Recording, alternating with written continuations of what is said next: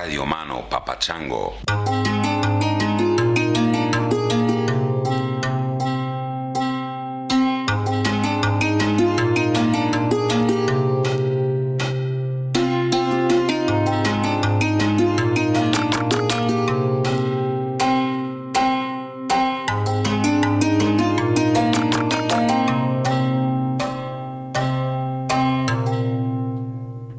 Why, hello, world.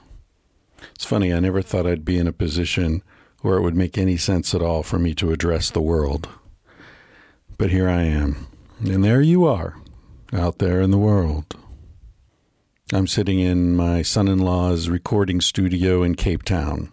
So if it sounds pristine audio, if it sounds you're missing the crickets and birds and passing motorcycles and the rest of it, that's why. I've actually got that sound absorbing sponge all around me. It's pretty cool, I gotta tell you.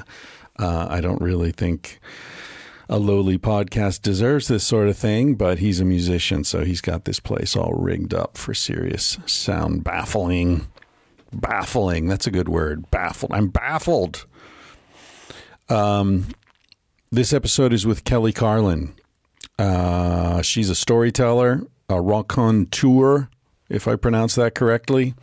Any French word immediately makes me suspicious of myself. I've got a thing. I've got what would it call a francophobia? I guess I've got francophobia, which is really kind of Freudian, considering that my father's name is Frank. But I don't think it's related to Frank, my father. I think it's French. I'm sort of scared of French pronunciation. I was once visiting my buddy Mike in Paris, where he was living for a few years. And we were standing in line to see a James Bond movie. This was in the 90s at some point, or 80s maybe. Anyway, we were waiting in line to see a James Bond movie in the original, in English. And we were just chatting, a couple of guys, not being obnoxious American tourists, just a couple of dudes talking. And after a while, the people in front of us in line turned around and said something to Mike in French.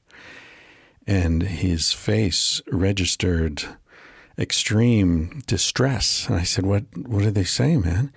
He said, they asked me to stop speaking English because it was bothering them. Fucking French.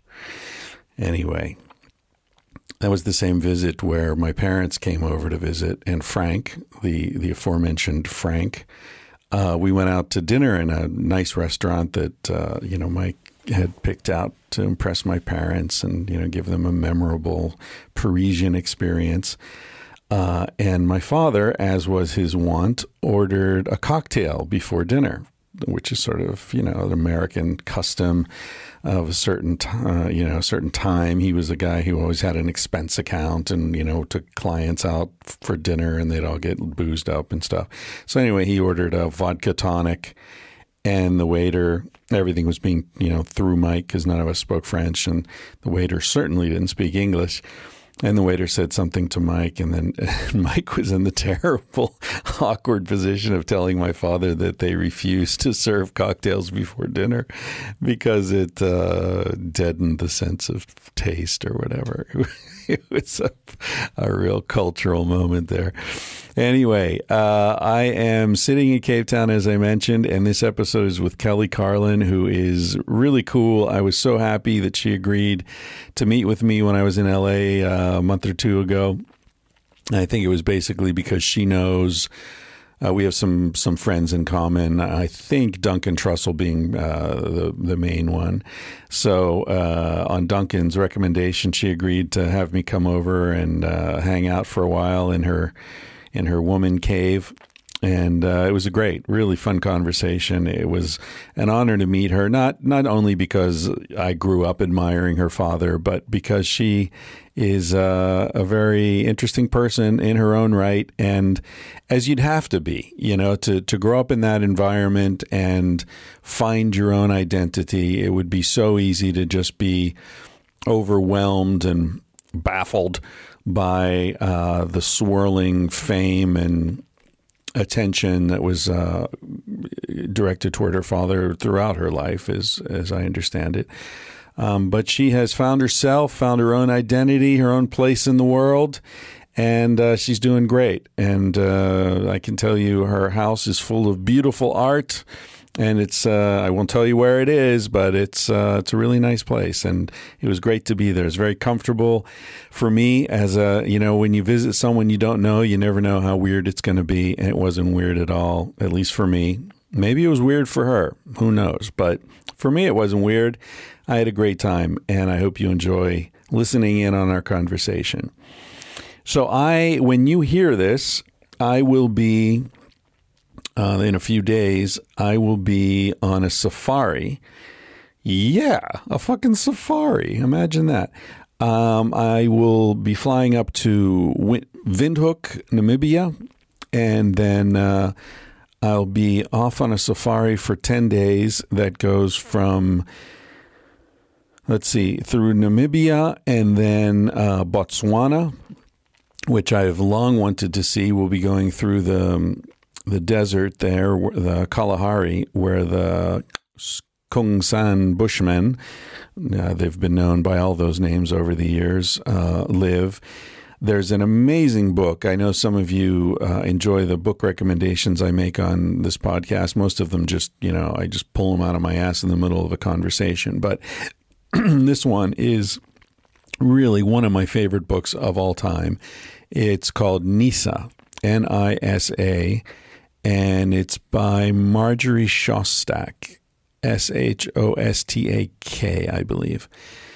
It's an amazing story. She wrote this, I think it was in the late 60s. And if I'm not mistaken, she was married to Richard Lee, who is a very famous anthropologist who teaches at Harvard now. And if I remember correctly, the story is that she and Richard Lee were in graduate school together at Harvard in anthropology, and I don't know if they were married at the time, or I don't know the details. But she was doing her doctoral field work, and she went to Botswana, went out to the desert, because these are among the very few true hunter-gatherer societies left in the world. I don't know how intact they are at this point, but in the late 60s, they were still pretty intact as a culture. And she learned the language, and she went out there to live with them. And this was, as I said, late 60s, there was a lot going on with women's rights and, sort of the emancipation of women. And women were just breaking into fields like anthropology, primatology, archaeology, which revolutionized those fields because even the best intentioned of men look at the world from a man's perspective. There's just no way around that. It's like racism. You're white, you see the world through a certain filter. You're rich, you see the world through a certain filter. You're poor, you're, whatever you are. You've got a physical handicap, you've got whatever it is. Those things distort the way you see the world, right? So there was an amazing, memorable example of this where there was primatologists were very confused by this particular species of monkey. I don't remember which it was, some monkey from South America. And they had a male in the cage, and they were trying to get the males to breed, and they'd put one female in, and nothing would happen. So then they thought, well, they must be polygamous. So they put another female in, and then there's all this fighting and killing and all this terrible stuff, and the breeding still wouldn't happen, and they were depressed and all. And they put in more females until they had one male and 10 females, and still nothing was happening. And finally, a woman, graduate student, looked at it and said, well, maybe it works the other way. So she put in one female and several males, which all the male primatologists thought would result in chaos, and the males will fight over the female because that's the way sex works, right? But it turns out that this particular species, no, it's a polyandrous species. So the females, there's one female and several males, and that's the way they mate. That's the sort of nuclear social structure of that particular species. But the male primatologist, it never occurred to them that could possibly be the situation. Similarly, for decades, until the 70s, I believe, it was thought that no female animal other than humans was capable of orgasm. The male primatologists and male biologists looked at all these animals mating and said, yeah, well, the male ejaculates, that's obvious. So there's male orgasm, but females don't orgasm. In fact, this was one of the things on the sort of hilarious list of characteristics that biologists have been keeping for decades, trying to narrow down what is it that makes human beings unique. So there were all these things on the list, like, we're the only species that uses tools. And then they find, oh, no, all these other species use tools. Otters, use a rock to crack open shellfish, and chimpanzees use twigs to fish out termites and all that. So, okay, then we're the only species that does this or that or whatever. And there are all these different things listed, virtually all of which get crossed off after a while. But one of those things on the list was the female orgasm. And then, of course, once women scientists started looking at this mating behavior, they're like, of course these females are coming. Look at her.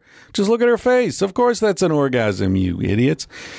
Anyway, what the hell am I talking about? Nisa. So Marjorie Shostak goes to Botswana, learns the language, and she goes out. And then the idea is that she wants to study women's experience in this society and sort of do a general, broad survey of the experience of women in the Kung. That, by the way, is the upside down exclamation point that you'll see sometimes in text. That indicates the click.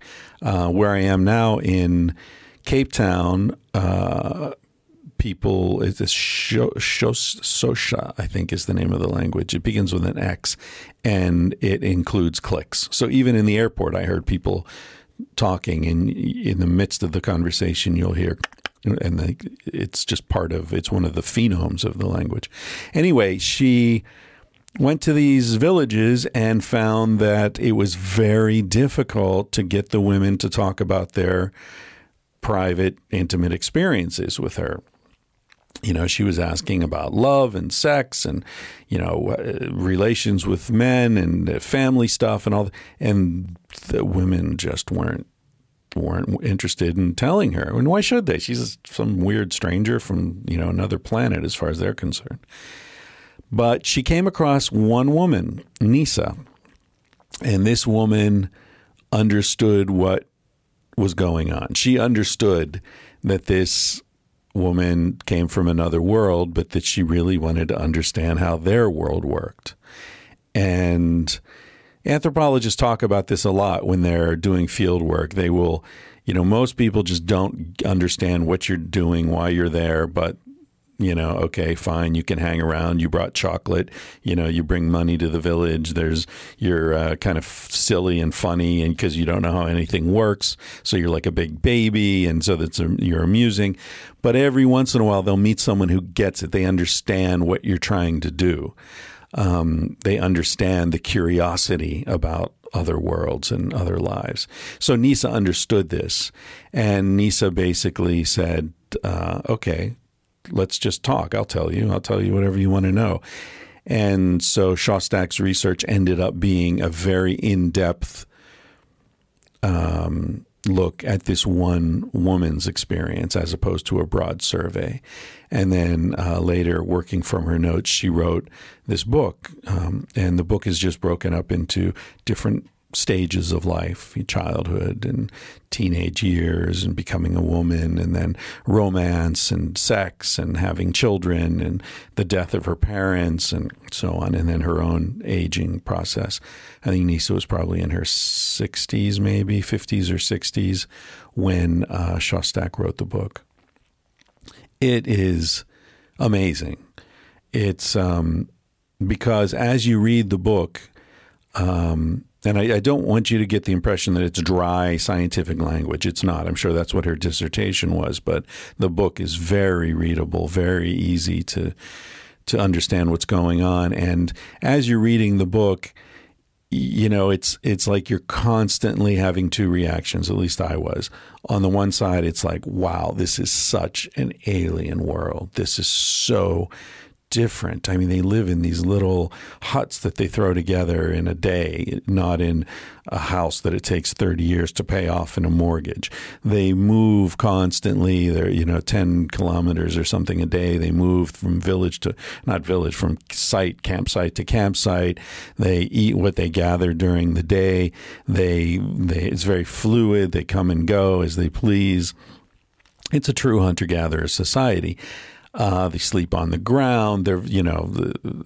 It's what you imagine hunter-gatherers to be. And then on the other side, simultaneous with this constant sense of how distant and alien that world is, it's so fucking familiar. The things she's going through, the things she's thinking about, the way relationships begin and sour and then maybe they come back or maybe they just end, and the way she thinks about her children, the way she thinks about her parents and the aging of her parents, the way friendships blossom and change over time, all these things, the way she feels as she gets older, these things are so deeply familiar and intimate and exactly what you and I and everyone we know is going through all the time. So it's a wonderful book, Nisa, Marjorie Shostak. And it's also very moving because during the course of her research, or maybe it was after she wrote Nisa and she was back at Harvard, finished her degree. Somewhere in there, she was diagnosed, Shostak, with cancer. I think it was breast cancer. And then, and she had just a little time left to live. And during that time, when she already knew she was dying, she went back to Botswana and visited Nisa again. And I think, and she wrote a book about that as well. I think it's called Return to Nisa. But in any case, you'll see it if you look for her work. Very moving, very, very touching. I cried like a fucking baby reading that book, Return to Nisa. But Nisa itself, if you want to avoid the sadness and just get the anthropological insight, Nisa is an amazing book.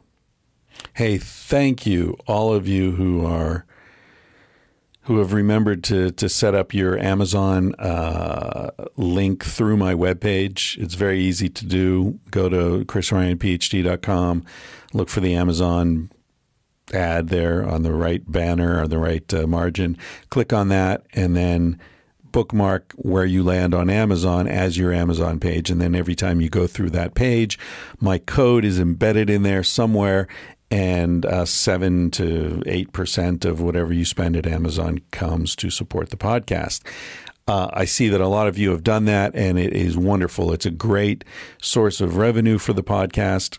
We're almost to the point now where it's paying for itself. Not quite, and we're 3 years into it. So it's been an interesting sort of reverse investment, but I love it. I have a great time doing this podcast, so I'd be doing it even if I weren't making a dime from it probably. But in any case, I really appreciate the revenue that comes in from there. And it's funny, people buy all sorts of stuff. It's been a while since I've read anything, but like here, somebody bought an upper intake manifold for their Ford truck, and we got $12 from that. Very cool. Thank you. If you're studying and you're paying for those incredibly overpriced books, one way to at least get a little of that money coming to us instead of to Amazon is by using that affiliate link. Somebody bought a copy of Business Statistics Binder Ready version for $185. Now, whoever's charging $185 for a goddamn book should be drawn and quartered, but that's another issue. In any case, $13.88 out of that $185 came to support the podcast. So thank you, whoever is out there studying business statistics and listening to this podcast. You are an interesting person because those are two very unrelated things you're doing. Whoever bought the CyberPower PC Gamer Ultra gaming desktop quad core, looks like a pretty deluxe version, $20 of that came to support the podcast, for which I'm grateful. Someone bought a commercial grade black fence privacy screen. Oh yeah. What are you doing in your backyard that you don't want the neighbors to see? Whatever it is, keep doing it, because we got $27 for the podcast out of that. Thank you very much. Someone else bought a Virgo industrial heavy duty pallet jack truck. What? So you got a warehouse or something? I think these are marijuana growers. I think these marijuana growers, whoever you are, you're marijuana grower, thank you for buying your stuff through the podcast website, because that is another $26 toward the podcast. All right. Somebody bought a Newman KH120 active studio monitor. Sounds like a musician to me. They bought two of them, actually. $112 came to the podcast. Now, of course, I'm only reading these sort of high price items, but there are lots of 25 cents, 77 cents, 16 cents, and they add up. So please don't get the idea that, it's not worth doing if you're only buying something expensive, because then you forget. I mean, I buy shit on Amazon and I used to forget to go through until I bookmarked it like that. Now I don't have to worry about it anymore. But it always pissed me off. I buy a printer or something and then I'm like, oh shit, I forgot to go through my thing. Anyway, those small purchases add up, and we appreciate those every bit as much. Speaking of which, somebody bought a LaserJet Enterprise printer. $24 came to the podcast. Thank you. Hey, somebody bought a Squatty Potty, the original bathroom toilet stool, 7-inch, white. Nice. Hope you enjoy using that. I'll tell you, in Thailand, it's pretty cool in Thailand. You've got some squatty potties, but most of the toilets are just regular toilets. But they all have one of those little handheld squirt guns right next to the toilet. So when you take a dump, you just squirt your ass with that thing, and it's perfect. It's fantastic. It's like your own little personal colonic irrigation. Some of them have like really high water pressure, so you have to be careful. Speaking of which, did I tell you about the colonic irrigation I had in Chiang Mai? You probably don't want to hear about this, but Cassie had one and she loved it so much. She came back and it was like, you have to do this. Now, there are two things going on here. One is, those of you who are in long-term relationships know there are moments when the other person recommends something so highly that if you refuse, it becomes a fissure in your relationship. You know? I mean, she can say, hey, this fish is really good. You can try it. And I'd be like, yeah, I don't really like that kind of fish, or I'm fine with this or whatever. That's fine. But sometimes there's something where it's like, you need to do this. Trust me, you need to do this. And for you to say no means like, no, I don't trust you, or, whatever. I just don't want to. And that was one of these moments. So it's kind of like, really? I need to put a hose up my ass to like not offend you here. So I did. For those of you who have not done that, I'm not going to insist that you do it. It's for me, it was like, yeah, okay, whatever.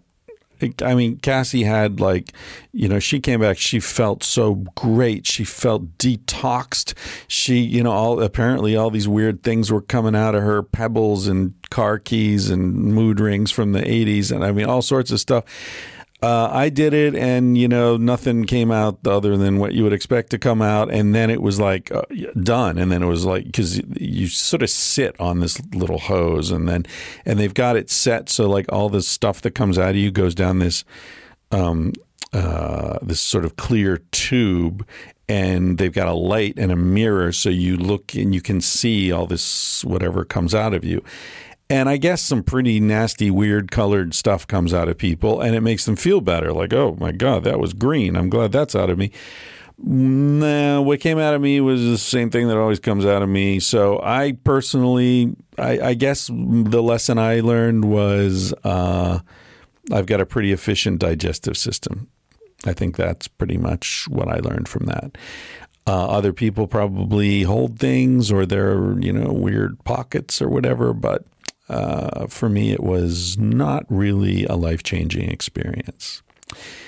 Why am I talking about that? Oh, because of the Squatty Potty. So thank you, all of you. That's enough Amazon ranting. Thank you for doing all that. I really appreciate it. And I hope you enjoy this conversation with Kelly Carlin. And I hope that Kelly is not offended by the fact that I chose her episode to talk about my colonic irrigation. I assure you, Kelly, if you hear this, that has nothing to do with you. It's purely circumstance. So I will be in the desert. By the way, that I never finished. So the safari goes through Botswana, starts in Namibia, Botswana, and then Zambia, goes to Victoria Falls, and then quick drive back to Namibia. So that's the 10 days. Really looking forward to that. I will talk to you. I'm going to, hopefully, if I meet people, interesting people who are willing to chat and we find time, I'll take my gear on the safari. And so maybe I'll record an episode or two with a guide or somebody out there. We'll see how it goes. Thank you for listening. Thank you for supporting the podcast. I hope everybody's doing great out there. I've been recording some really interesting conversations on the road here. I met with Bennett, the guy who runs Shore Design T-shirts. We had a really nice chat in Thailand, kind of quick one because we had to rush off to the airport, but it was great to catch up with him a little bit. And of course, by now you've heard the Viram episodes. That was wonderful. And so I'll be trying to get to the ones that are in the can, but also releasing some of the newly recorded ones as we go along. That's enough for me. Thank you for listening. Thank you for your support. I hope everything's going great for you out there. I'm going to play you out with a song called Alibi by a friend of the podcast, James Thomas. Thank you, James. Lovely song. Goodbye, world.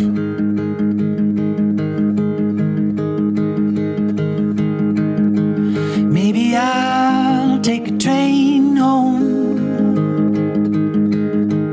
Maybe I'll dream for a while.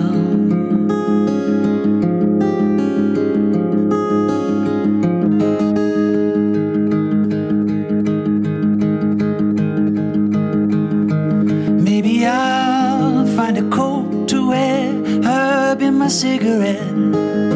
I can't quit, not quite yet. There's such a thin line between the modern in me and the old slave chained to the blackboard tree. But every way's another way home. Maybe I'll crack the code. Her love lacked the quality, romance, or poverty to make me believe she was worth all the life in me.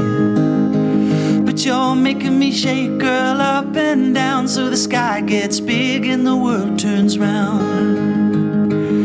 You are the dream, you are the light, out at the crossroads in the dark of the night. You are the alibi, you are the reason why I keep staggering all of my life. You are the way I go. Oh, mama, don't you know the way you shine?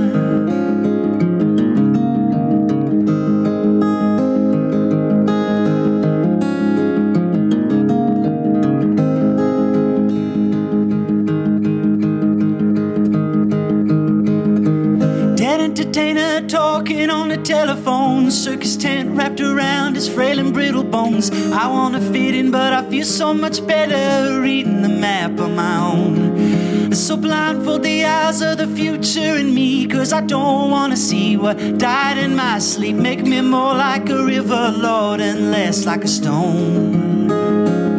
You are the dream, you are the light, out at the crossroads in the dark of the night. You are the alibi, you are the reason why I keep staggering all of my life. You are the way I go, and mama, don't you know the way you shine?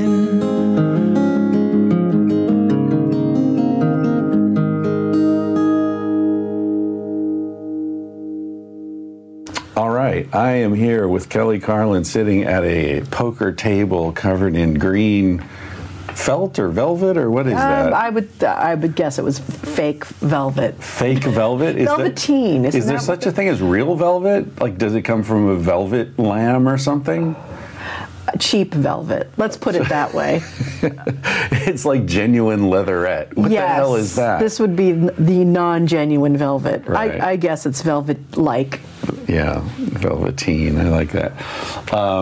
And is this Billy Jack? Am I looking at a painting of Billy Jack here? That's amazing. My friend Chris Bono paints amazing portraits of famous people, all sorts of people, and he painted a Billy Jack. Billy Jack was my first crush as a very young girl.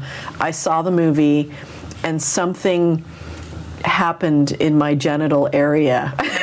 You know that feeling when you're like prepubescent, you don't quite know what sex is yet, but this thing kind of happens in your body and it's a new sensation. Yeah. And I had a total crush on him, and Bono had painted another portrait of him, and I saw it and I'm like, I think I need a Billy Jack painting in my house to remind me of my early sexual stirrings. Yeah. Yeah, for me, I think I'd have to have a painting of a washing machine. Top load? Oh, definitely a front loader. I'd back loader if I could find one. They don't sell them anymore. Oh, God. No, my first sexual experience was with a cat, actually. I told this story. Do you know who Joe Rogan is? Sure. So I was on his podcast with Duncan Trussell, another comic, and I told this story, and it left them both silent. It's one of the proudest moments of my life. These two guys who always have something to say just sat there staring at me. And so people who listen to the podcast have heard this before, but like very briefly, I was like 10 or 9 or something, and my parents were playing bridge. They had these friends they'd play bridge with. Yes. So for some reason, I was taken to the bridge party. I think the babysitter fell through at the last minute or something. And so you and I are roughly the same age, I think. You were 52. Born in 63, yep. Right? So you remember like early 70s, like Love American Style and all that kind of shit. Yep. So they put me down in the basement game room, family, you know, remember those too, with the shag carpet and all that. Yes, totally. And and they said, keep the door closed because the cat's in heat. I'd never heard that phrase before, and I thought they meant the cat, it was hot. Of course. And they had the AC on, so like, I don't know, the cat's hot. Okay, so I go down, and I'm watching Love American Style and the Partridge Family and that whole sequence. Kung Fu was big in those days. Yeah. And by the way, which relates to Billy Jack. We can talk about that.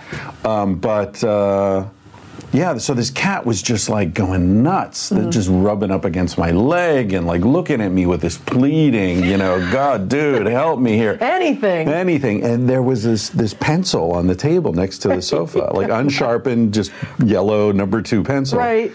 And for some reason, I held the pencil down, eraser out, and this cat jumped up on started humping the pencil. Oh my God. And I kind of freaked out a little bit, like, oh, it's going to hurt the cat. So I pulled the pencil away, and the cat turns and looks at me like, hey, dude, hey, limp dick, don't leave me hanging here. So I understood, like, that wasn't hurting her. And I wasn't like doing anything. I was just holding it. Like, you want to do it, you do it. I'll just look away. Pencil. I'm just a pencil holder, pencil dick. And she humped that pencil, and then sort of arched her back and then just flopped over and started cleaning her face and looked at me with so much gratitude and love. Who knew? I was like, I'm going to be a sex expert. I just made this cat come. Holy shit. Even though I don't know what any of those words mean yet. Yeah, exactly. So that's what heat is. Bring it on. Wow. Yeah. I could see Joe Rogan being silent. Yeah. That's the two of them sort of. That's hysterical. I also told that story publicly Do you know what's it called? There's a podcast called Risk. Yeah, I did the story show out here. Yeah, right. So they asked me to do. I guess I did one that they recorded online and then they produced it and all that. Right. And then they asked me, which was about getting stung by a scorpion while tripping on acid on top of a temple in Guatemala. Jesus Christ. That was an interesting night. But so then they said, like, oh, we'd love you, tell that story live because we're doing this thing in LA and Hollywood. Yeah, that Nerdist room. The Nerdist thing, yeah. So and they said, it's going to be a storytelling night. That'll be great. Okay, so I go to the thing. And it's all these comics, like Andy Dick and I don't remember, like 4 or 5 comics. And I was like, well, this isn't storytelling. This is like open mic comic night. Yeah, it's supposed to be storytelling. They're supposed to go out. The night I did it, everyone told a story. Oh, really? Well, you're right. They were just doing their material. The comics go up and they do, it's sort of storytelling. I'm a storyteller, so I tell a story. For it. Yeah, I'm going to be there telling a story. Well, I'm standing there, and I was like 5th or something, and by the time I went up, I was like, there's no way, after 4 comics, I'm going to go up and tell some story about getting stung by a scorpion and thinking I was dying and, blah, blah, blah, because it's not really a funny story. Right. So I thought, well, I'll tell the cat story, which I had never told publicly. Right. People were uncomfortable. Believe me. See, but here's my theory about the storytelling thing. I don't worry about it anymore because people want both. People want Andy Dick to go up there and be funny and be irreverent and all of that stuff. And then people also want people to bring something with some depths and some pathos also. And that's what I love to bring to those rooms because I'm not going to be I'm not a stand-up comic. My job is not to make people laugh. My job is to make people feel something, whether it's joy or sorrow. Right. And so I have I have some, I guess, experience in these LA storytelling rooms, and I used to worry about it a lot, and now I've really seen that when I do show up and I bring what I know is powerful, powerful's powerful. Right. Well, you're ballsier than I am. I don't know. Telling that cat story is pretty fucking ballsy. Well, inadvertently ballsy. That's what they should put on my tombstone. Inadvertently ballsy. He painted himself into lots of corners. Well, also because, I love there's the formula comics often refer to as you dig a hole and then climb out of it. Yes. And I think in the case with the cat thing, I started off, I said, my first sexual experience was with a cat, and everyone was just quiet and awkward and uncomfortable. Oh dear, this is going to be weird. And I said, well, no, don't get the wrong idea. It was a female cat, right? and that made it even worse. And then I said, and she was into it. So I dug the hole like really deep. Beautiful. So then I thought so now I'm going to try to charm my way out of this. And by the end, they'll see like, oh, okay, well.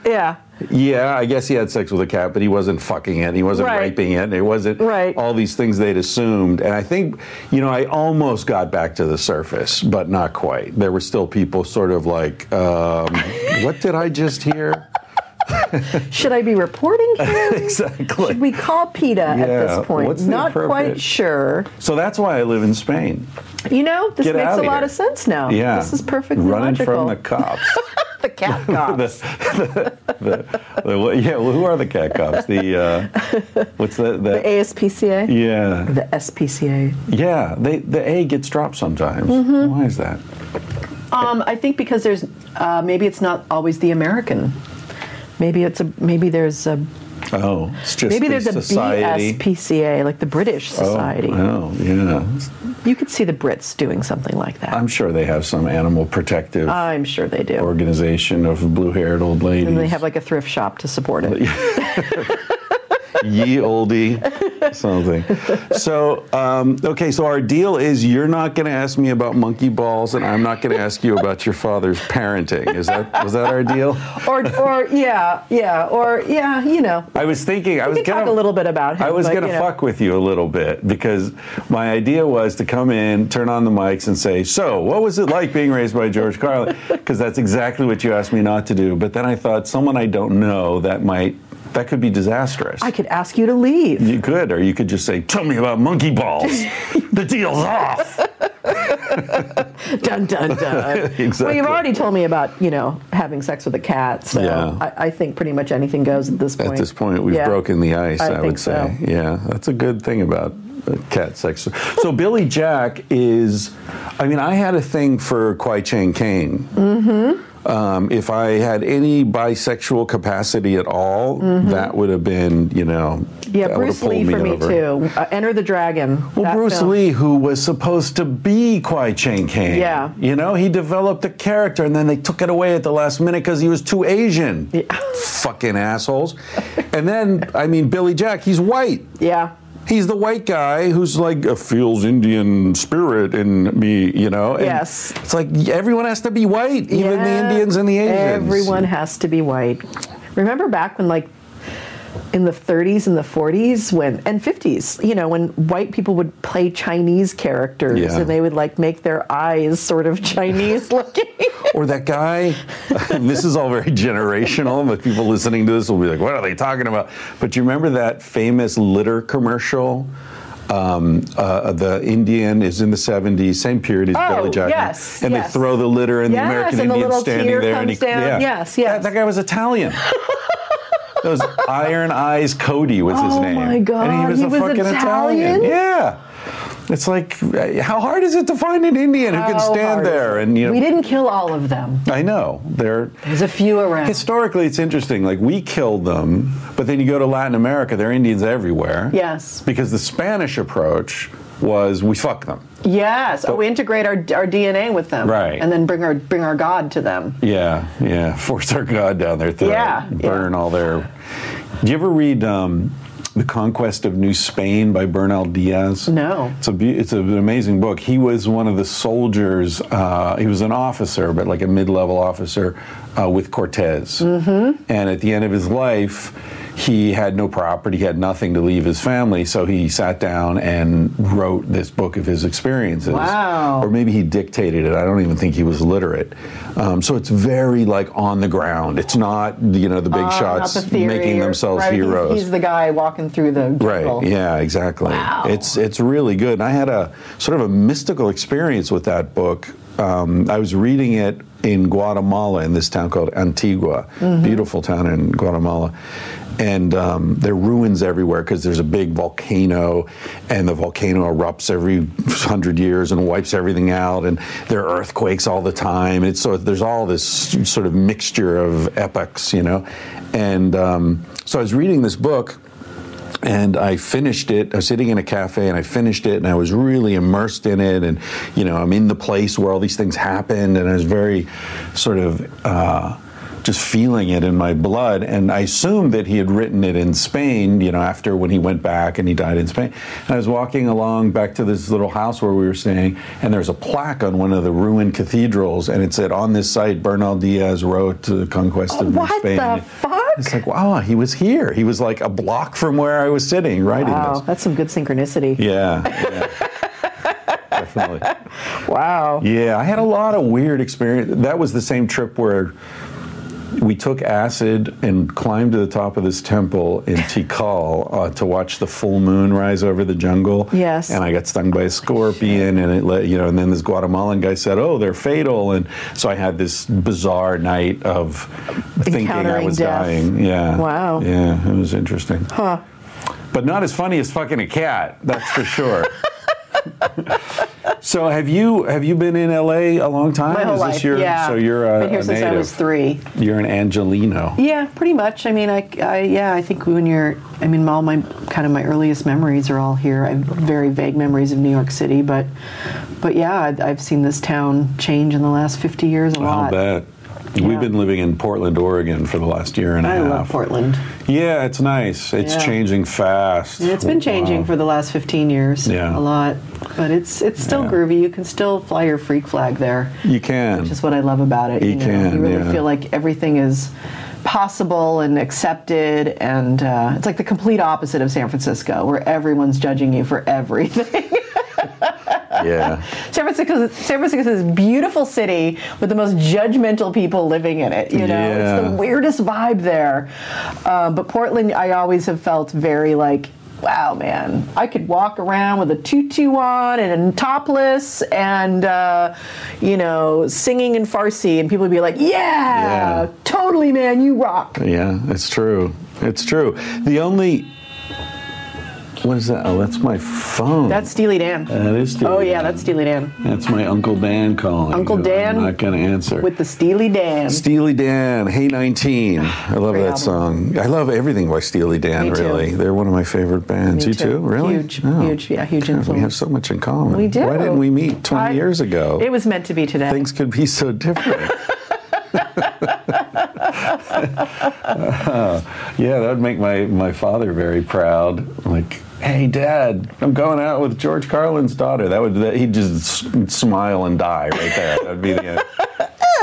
Class Clown was, he brought home Class Clown, and that was like one of those things where like, my dad's cool. Yeah, Because if your I'm dad brought 12, home Class. Yeah. and he's putting this on, and listen to this, you're going to love this. That's a good dad. Yeah, and also my dad's a lapsed Catholic. You know, grew up in the East Coast. yeah. You know, So so right he in his and wheelhouse. Yeah, there's really speaking his language. Yep, Yeah. definitely. Yeah. So you just finished a book tour. I just finished, I guess that's what they call it. I mean, I didn't like get on an airplane and go to 50 cities or anything. I went to New York and did a ton of media and was out here and I did 2.5 months of media. It was insane. And then I'll be traveling a bit around the country this year coming up with speeches and solo show stuff. And when I do, I'll do some book stuff then, you know. But Do you want to talk about the book? Yeah, I would love to. Yeah. So tell me about the book.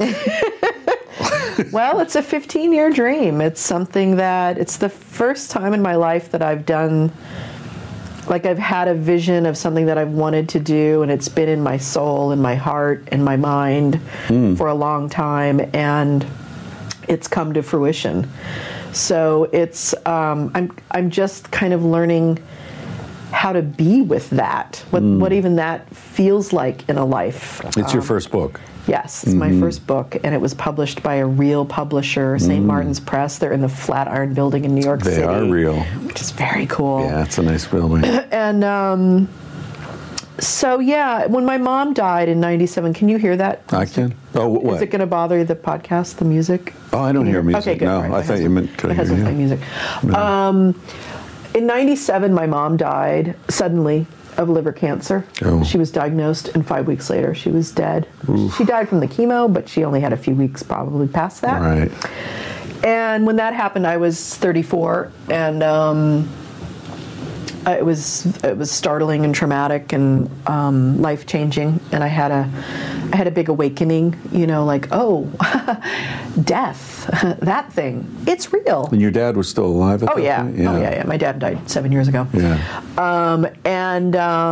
It was I mean, I'd had other people die in my life before, but I'm an only child, so I'm very, very close to my parents. Right. Very enmeshed. Right. That's a lot of what my story is about. Right. But when my mom died, it was that, I don't know if you've had that moment in your life where you're like, oh, shit or get off the pot. Like, oh, life is short. Like, you could be hit by a bus tomorrow. Like, all this dreaming I do and all this pining and wanting and longing to be expressed and express myself and be creative, I'd been tap dancing around for a long time and decided that I wanted to jump in. And the art form that really turned me on and really fed me and really felt that I could participate in some way and was very powerful to me was personal storytelling.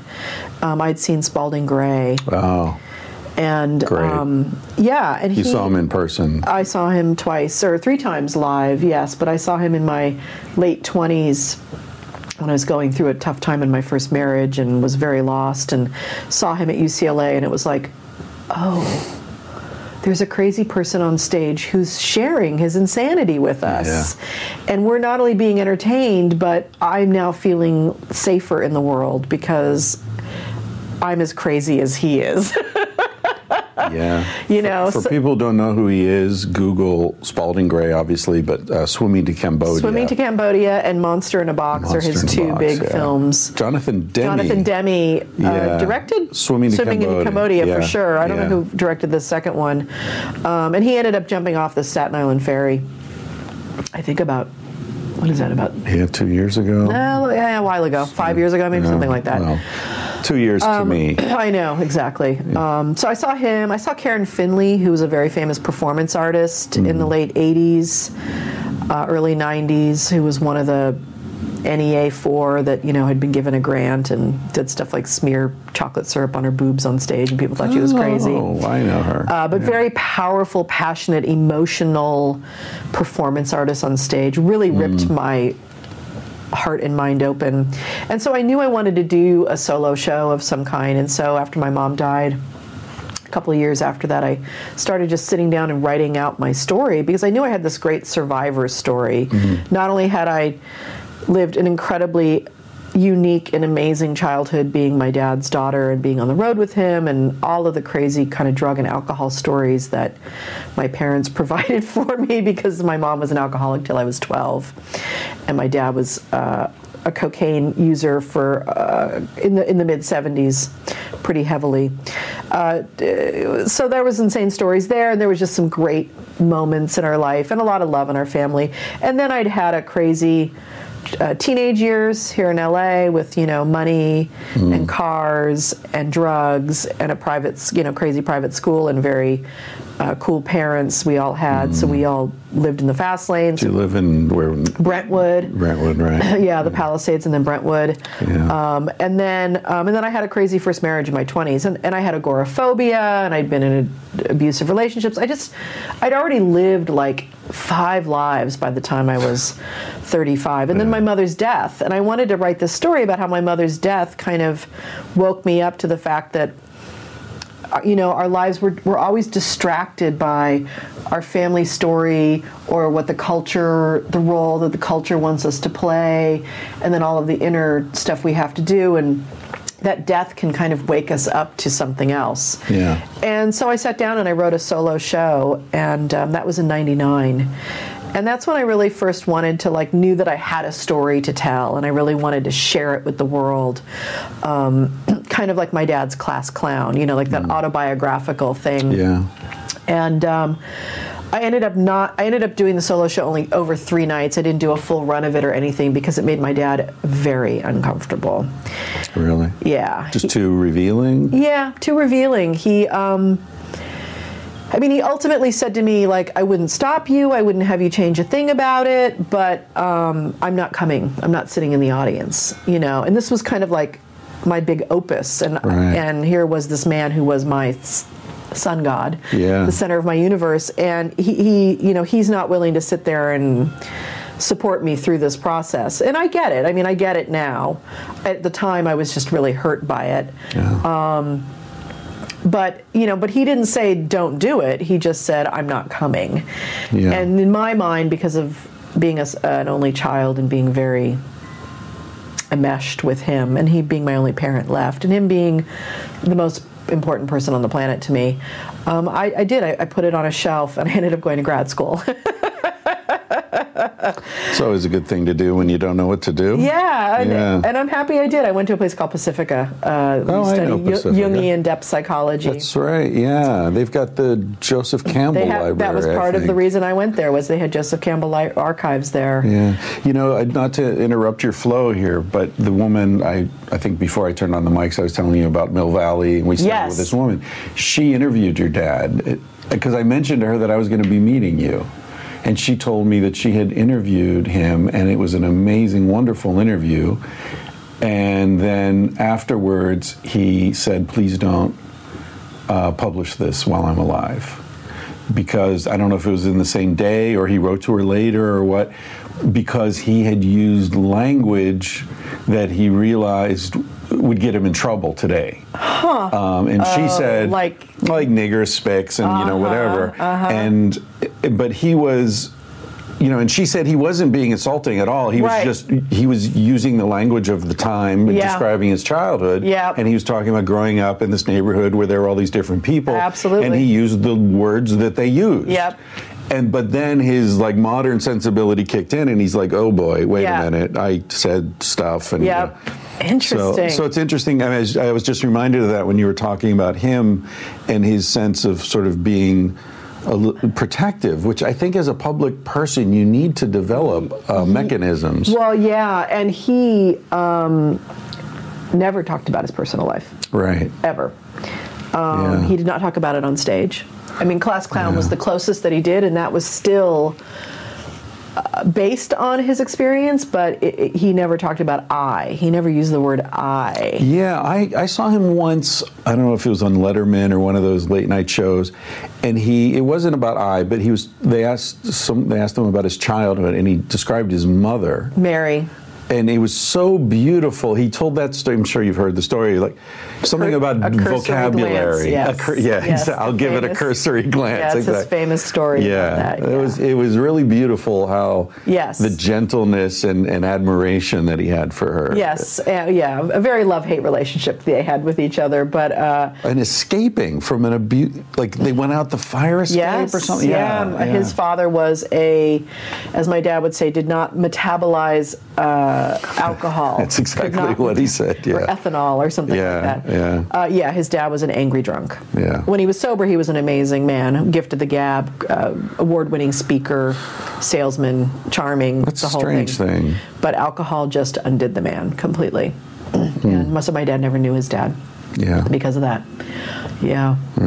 Anyway, I broke your flow. No. So you're talking about you went to grad school at Pacifica. So I went to grad school at Pacifica. And you studied Jungian. I did. I went to I did their master's in counseling psychology because I wanted to have I'm going to grad school. I'm spending $35,000. I guess I want something when I walk out, which is the chance, if I need to become an MFT, which here in California is just basically a therapist. Right. But I really had no plans on being a therapist. I was good at it. We had to be an intern. We had to do it. We had to practice it and prove that we could do it in order to graduate. And I did it for a few years after school ended when I was trying to figure out how to jump into what I wanted to do. But and so I didn't... So in like 2000, basically, I put my personal story aside, and even at Pacifica, there was some moments, there was some things that I got to write a lot about myself because you have to kind of process all the theories and everything you learn when you're a psychology major through yourself to kind of clean out all the closets a little bit, Or at least open them. At least open them, exactly, and know what's in there for sure. So I was doing a lot of it was more academic, but memoir type writing then. But it was academic. And then when I came out of school, I kind of dilly-dallied a little bit. But then it was pretty clear to me that I wanted to get back on stage and do some storytelling. So I kept myself under the radar so my dad wouldn't, really be bothered. And I was doing small venues around town here, and there'd be 50 people in the audience, and kind of just getting my chops, my performance chops and my writing chops and stuff like that. And then in about 2006, I wanted to kind of do my spiritual memoir. I wanted to write that story of the awakening I had from my mother's death and all of that, and go back and kind of unearth and kind of do what the solo show I'd originally written, but do it in a book form. And once again told my dad, and he was just once again, really, And he even said to me, he said, it was almost like he'd felt like because I'd written my first solo show that I'd gotten it out of my system, Yeah. He was like, people, real artists move on, they start with their autobiographical work and then they move on, Yeah. And this was in his idea, because of who he was. I did Class Clown, and then I moved on to other bigger topics. And I don't think he really realized that I hadn't had my Class Clown moment yet. Right. That even though I'd written it, there's something about it being seen and heard that's as a performer is part of the equation, And I used to have a lot of shame around that. Like, what's wrong with me? Why can't you just be happy not being seen and heard? But do you think is that genetic? Do you think?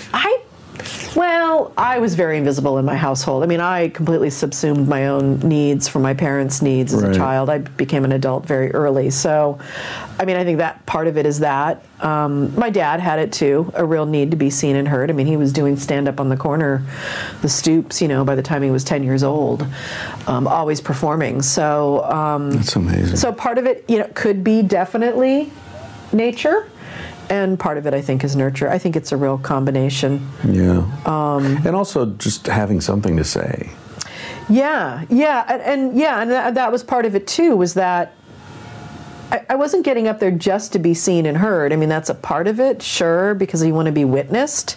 And having felt like I had no voice in my family because of the nature of addiction and what happens in families dealing with addiction. But I knew I had a survivor story. I knew my story would resonate with other people, whether they'd grown up in a dysfunctional family or they had a parent maybe that was successful and they didn't quite know how to navigate around that, or they were a woman who got into a codependent, or a guy who got into a real codependent relationship, abusive and, or anxiety disorders. I mean, I had a lot to talk about, and I had a lot of fun stuff to kind of put in between it, so I didn't have my class clown moment. But when my dad said that to me, and in 2006 my dad was the effects of he was suffering from heart failure by then, and you could see it in his show that he had done in New York, where he did the big Modern Man, opened with Modern Man. I'm a modern man, He was already suffering from heart failure. So I didn't know how long he had. I hoped he had 10 years. I didn't think he had 10 years. I hoped he had 5. He ended up having 2. But I knew that it wasn't important enough. So I put it on the shelf. I thought, Dad doesn't need to deal with this. And in our relationship, this doesn't need to be in between it. This can wait. This is, he doesn't need to feel all of that. In fact, he had written a memoir with Tony Hendra, who taped him through, 60 hours of interviews. And it was sitting in the computer on the shelf. And Dad could have published it and made a ton of money when he was alive with that. Didn't publish it while he was alive. So it was actually written, not just the tape. Yeah, by the time when he died, we released it the following year, and it was a hurried kind of a thing, and it was 90% ready anyway. So that tells me that even he didn't want to tell his story even while he was alive. It's interesting. Yeah. Yeah, my wife's a psychiatrist. She has a very highly developed sense of private versus public. Yes, you must, absolutely. Yeah, and so it's funny, like... This, yeah. Yes, I know, right? Part of the reason why I wasn't a therapist, too, is I want to do this. Yeah. I want to kind of talk about myself. Yeah. You can't. You really have to make that container. And there's something about, like Richard Pryor... it was just live on the Sunset Strip, was just on the other night. We were watching it again. It's just genius. And he is just pouring himself out on the stage in every way. Joe Rogan was at that show as a kid. Wow. And he said that was the defining moment of his life. It must have been. He was like, this guy walks out there, no musical instrument, all alone. Yes. And within 10 minutes, he's got everyone in this room just rolling. Yeah. And it's true. And talking about the darkest shit. Yeah. Revealing himself. Were you part of this? Like, I've become sort of an honorary comic here in LA, because our book, I don't know if you know about this book. My wife and I co-authored a book about human sexuality in prehistory, and so there's all these quirky facts about monkey balls, and the way whatever, all this sort of primate genitalia, the design, why the penis is shaped the way it is, why females make more noise than males. So there's all this material that comics like. Yes. So, I mean, I've been contacted by everyone from Aziz Ansari to the women from Broad City. Like, all these people are just like, hey, let's talk, because, there's material here. Yeah. This is going to be a good conversation. Exactly. So it's great, and I love it, and so I've sort of become part of this community. and do you know Moshe Kasher? I know the name. Yeah, so I've been on. He does a show at the Upright Citizens Brigade, Yes. a regular show there, and he's had me on 3 or 4 times. And one time I said to him, like, "What? Why do you keep having me back? I'm glad you do, but Right. like, why? What's?" He said, "Well, you're funny, but not too funny." He can still be the funniest person in the room. Exactly. Comics do And I'm not that. going to try, Yeah, because yeah. if you're trying, then you're killing it. Yeah. But anyway, I was just thinking, like, there's a community here that I've sort of plugged into, and it's Yeah. great. Was there a community in the 70s? Like, did your dad and Richard Pryor hang out? You know, or My dad was a loner for the most part. okay. And my dad and Richard came up in a time when they came up in the 60s when there were no comedy clubs. right, There were the folk music scene in the village, and then there were dinner theaters, right. and then there were talk shows. And then there was yeah. like the Playboy Club and the So this Copacabana. infrastructure didn't exist for Did them. not exist for them in that way. They had to come up in a much more mainstream way. And Richard made the turn before my dad did. He went from straight to who he really was Right. about a year or two before my dad did. Mid 60s Vietnam. Yeah, my dad did in 69. He grew his hair out, so 70 he was Yeah. coming out as different. So I think 69, probably 68 for Richard. I don't know exactly. But and my dad was a loner. We didn't have a lot of big parties at our house and things like that. I mean, I know my parents. I don't know. I mean, I was a kid. We'd Yeah. go on the road. Right. But when my dad hit big, we'd go on the road. We were doing big colleges or theaters, so we were alone. So in LA, once the comedy scene did start and started booming in the late 70s or mid 70s through the 80s, especially, I was in high school in my 20s. Not a big fan of comedy, not a comedy nerd. I hung out with Mitzi Shore's kids, Peter and Polly. Peter was my age. We used to party. That was the closest I ever got to the comedy store. Partied with Peter and Polly. I did. I partied with God. Peter and Polly. But yeah, I didn't know comics at all. I mean, I met Richard at an awards ceremony, one of those comedy Hall of Fame bullshit things. Didn't really know anybody, and don't really know who my dad hung out with or how that worked. My dad wasn't a communal guy. Hated sitting around smack talking like some comics love to do after a show or go to a diner or a deli and do that shit. Hated that. So I didn't know anybody until my dad died, and the following day they started calling me, Really? and they took me in. The comedy family took me in. Well, I know Louis C.K. was very... I heard this interview he did where he basically credited your dad, and you mentioned earlier that sense you have to keep moving forward. Yeah, I think that might have been the New York Public Library. Excuse me.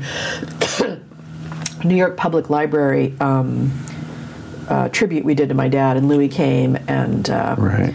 told a beautiful story about that. How he had the same 45 minutes for 10 years. Right, and he was doing Chinese restaurants and had plateaued and had no idea. Yep, had no career at all. And he was listening. Was it fresh air? It was something in his car. Yeah, maybe something like that. I don't know what it was. And your dad had that thing, like, every year I throw everything away and start over. Yep. And Louis said, well, I'm going to try that. Yep. And his career just launched at that moment. Yeah. Yeah, that's amazing. Yeah.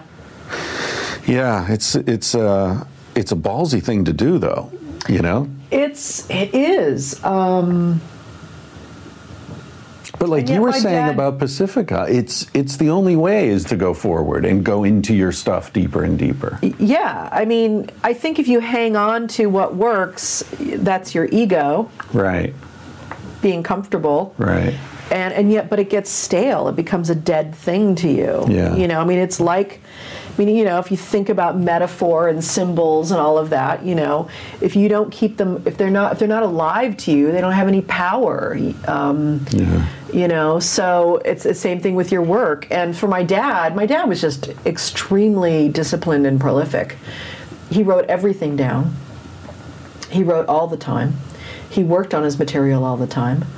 I have Ziploc baggies full of handwritten notes in different categories. Really. And then I have tons of stuff in a computer that's just those things more collated into documents but aren't worked into things. I probably have 3 hours, 3 HBO shows worth of stuff in a computer that I don't know what I'll ever do with, because I'm not going to do what he did with it. You know, I wouldn't dare. I don't have the arrogance. Unless you make it a creative exercise and say, okay, I took this and I made this out of it in some sort of very transparent way. But my dad was very prolific and very disciplined. His mind never shut off. So for him, it was easy in some ways to move on. Yeah. And what was so frustrating for him, which I've learned more and more as I've studied his life, writing my own life, studied his own life, to kind of understand my life and find parallels in it and stuff. What was so frustrating for him in the 60s was that even though he had a few set bits that were very successful, Hippy Dippy Weatherman was the famous one, the Indian Sergeant was another one that was famous, and a couple of others. He was always writing new stuff and wanting to move forward, and he would do these little talk show, TV show things, and he would come on and he would have a new bit to do. And they didn't want that. They wanted the tried and true. Oh, no, just do the Indian Sergeant thing again. Right. So he would do it again, but he would find a different, okay, well, now they're in a spaceship, or, you know, he would like try to, and he just fucking knew he was just fucking flogging a dead horse, and he was feeling dead inside as an artist because of it. So that was part of the reason that he made the leap into this transformation that he did, was that he was never going to get a chance to move on unless he made some, and that was his first real letting go. He let go of all that stuff. And that's where you see that FM AM album, is where he's really telling his audience, here's the AM George and here's the new FM George, and I'm gonna walk you through the transformation. Right. I'm gonna hold your hand right now, and you'll see that it's safe to come with me. I'm still the same guy. I'm just freer on this other side of the album. He was very smart about that kind of stuff. Very conscious about his evolutions and his transformations, which I am too. I'm very overly, I'm always writing. It's what I write about. It's what I talk about. It's what my whole memoir is about, is all of my little iterations and evolutionary leaps in my life, Yeah. Totally get that from my dad. Wow. What's the name of your book? It's called A Carlin Home Companion. A Carlin Home Companion. Yeah. Anything that takes the piss out of the Prairie Home Companion is all right by me. And I'm okay with Prairie Home Companion, but I just loved it. Came to me in a nap. I was like dozing off for a nap, and it was like I was starting to write my newest solo show at the time, which is where I first used the title, and it just came to me, and it was like, I have to use this because it's just the dichotomy of the two lives, of the two worlds I'm creating here. It's just too much fun. Well, if anyone out there listening to this ever is interested in torturing me, you don't need to play the heavy metal music. Just a little Garrison Keillor? Just, loud Garrison Keillor that I can't stop listening to. Especially when he sings. Oh, and you get the family band with the banjo and the kids singing along. Or the detective noir story, the little radio show. Man, I can't take it. I just can't take it. Now I know. That's why I live in Spain. It's like, the beauty of living in another culture is it's so easy to ignore what's going on. Oh, it's so, yeah. It's just great. Yeah, we go to Scotland every year just so we can pretend like we don't know where America is anymore. For like 10 days. Yeah, but see, they're still speaking English. That's more true. or less. That is true. Yeah, we can still get around. Yeah, but in Spain, it's like I can be in a restaurant full of people talking, and unless I'm really paying attention, I can't really understand what anyone's saying. Right? Wow. If I focus, I'll understand. Yeah. But in an American restaurant, I hear every stupid conversation that's going on around me. It drives me nuts. That's interesting. Yeah. So do you feel a sense of expiation? Do you feel cleansed in some sense, having delivered this baby? Yeah, I do. Not in the way that I thought I would, or I think that people assume. I've been telling my stories now on and off since I got out of grad school. So like since 2000, so for like 10 years I've been telling them. So I've been being seen and heard and telling them and stuff.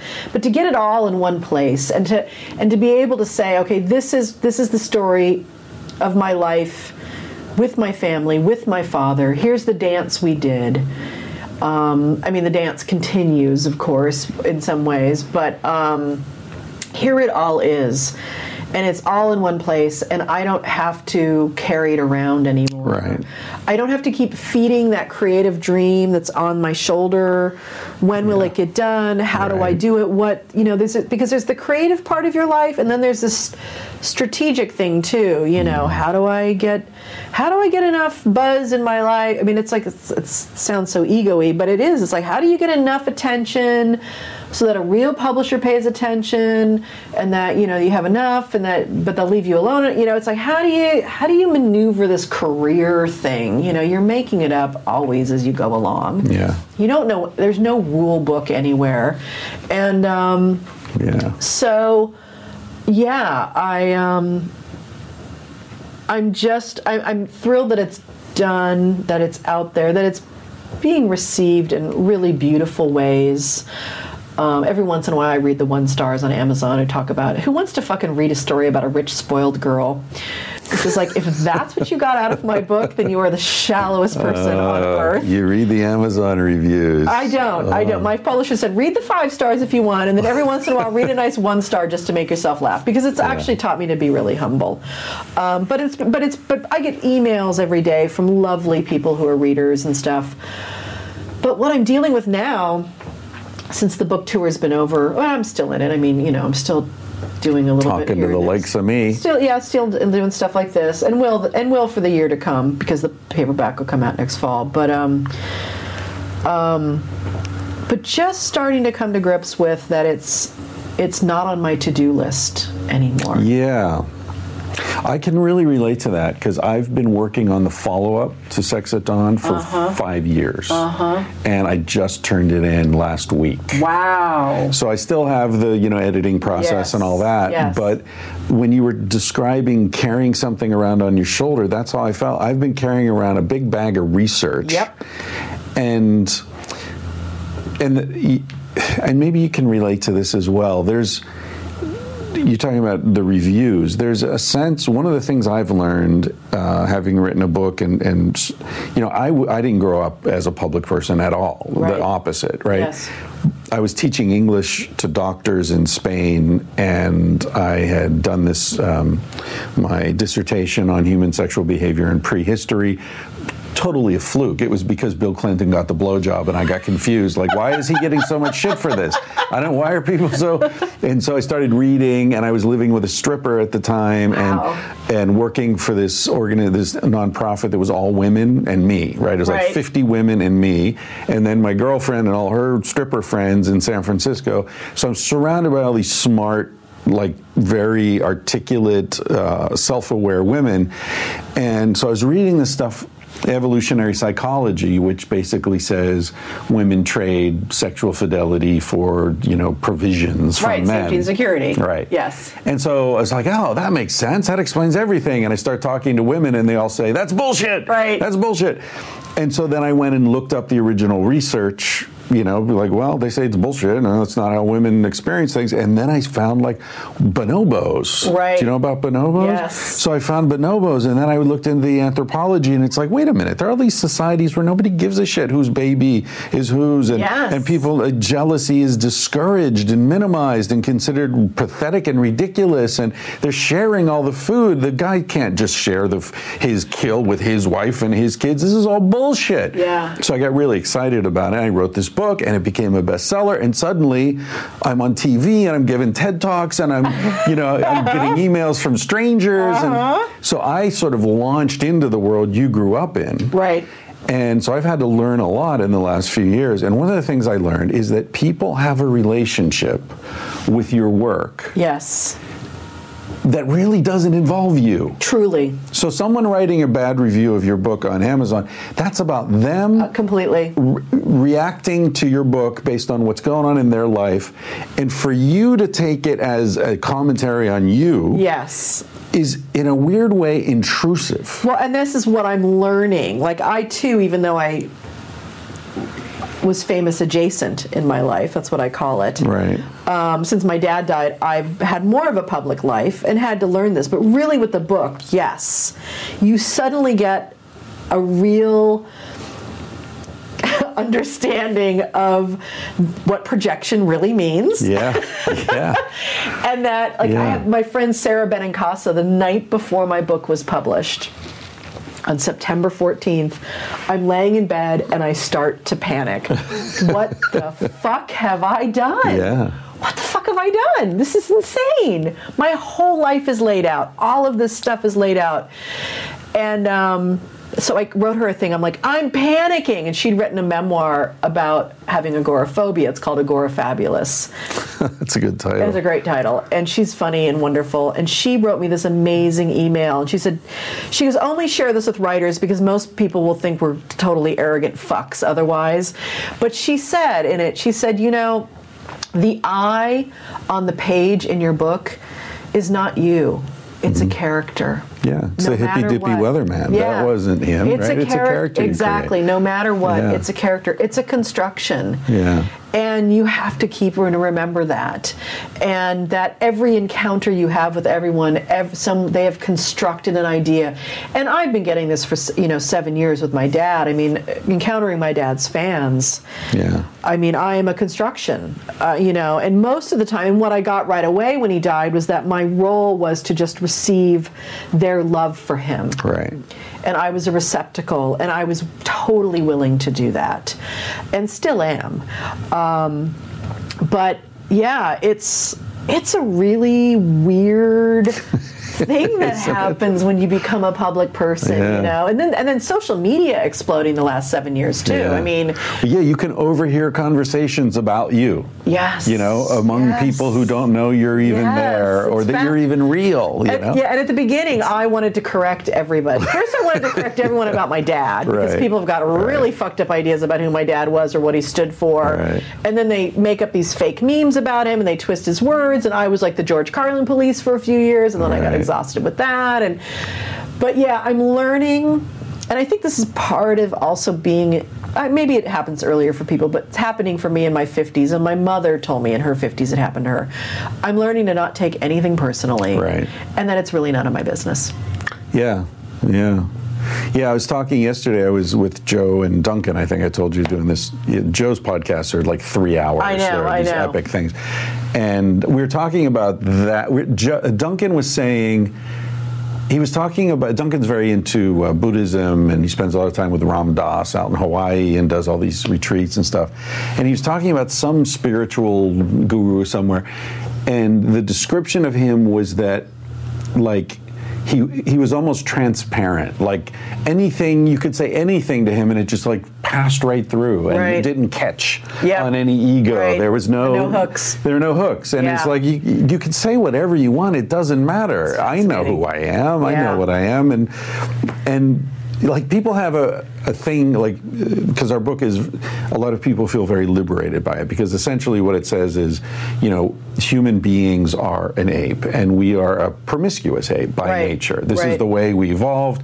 This is the way bonobos are. This is the way chimps are. This is why we have testicles outside our bodies, and why women, make noise when they're having sex. And so people read this and they're like, oh my gosh, so I'm not sick. Right. Oh, my mother wasn't sick. My father wasn't sick. Yeah. Like, they're victims. We're all victims of a fucked up society that's telling us we're something that we're not. Yep. And so there's this conflict, and so there's all this guilt and shame. So people get very passionate. And it's like you were saying, being a receptacle, or sort of standing outside of a relationship that people have with a family member or a work of art or something you've done. It's between them. Yeah. And I haven't read the book in 10 years. Yeah. I barely remember that section, But so it's weird. It's weird. And it is weird because we pour so much of ourselves into it while we're doing it. I mean, certainly with a memoir, you really pour your. So in some ways, it is me in my life, and yet I had to decide what goes in, what doesn't go in, because it fits the narrative of my relationship with my dad and the dance I did with him, and that's really what this book is about. Right. Is that part of my life? I have so many other parts that. I touch on them in the book, but they're not completely unearthed. And it is learning that even though it's sourced from this deep place, and there's this it's a thing like when you're writing. I don't know if you've had this experience, but one of the things I love about writing is that creative problem solving in the moment. It's like, how do you synthesize material, whether it's external research or internal research? How do you synthesize, and then how do you pour it into a sentence, and then how do you make it fit into this arc that you're creating? Because a book is a very long arc as opposed to a 12 or 15 page essay. Yeah. And that I love that process. Like, that brings me bliss doing that. Do you feel, when you're writing, do you feel that you're performing? A little bit, because there is an audience I am writing for. Right. There's definitely, I'm communicating to communicate. And your for me, I do feel performance in a sense, because I'm trying to keep a consistent voice. Yes, that's important. It is. You're in a bad mood today, a good mood tomorrow, but your voice on the page has to be the same. And that's why an editor is such an important thing. I mean, I had a great editor for my book, and she really not only helped me stay consistent, but helped me make my tone and my voice even clearer. Yes, that's you, and if you do this, you'll really sing on the page. Like, this is really who, this is even a finer clarity going on, fidelity. Isn't that a cool thing when like someone else can help you tune into your own station? It's incredible. And I think it's the important part of, I think it's, no matter what we do, we're in communication arts, whether you're a stand-up or a writer or whatever. You're not doing this in a vacuum. We're all in relationship with each other here. Yeah. So there's going to be an eye or an ear receiving this thing, and you do have to care about the impact you're having. Is it the impact you want to have? Right. So, I took a great leadership course. I became certified as a coach and stuff like that, and took this great leadership course, and it was all about front of the room stuff. And one of the most incredible things I learned was that receiving feedback is a neutral thing, because it's really information to help you figure out if you're having the impact you want to have on your audience. And when I learned it, because I used to be so scared about feedback. Oh, I'm going to be crushed if they don't like it. Oh, it's going to represent who I am, and completely could not separate myself from any of that stuff. And that really taught me how to start separating that out. Like, oh, it's neutral.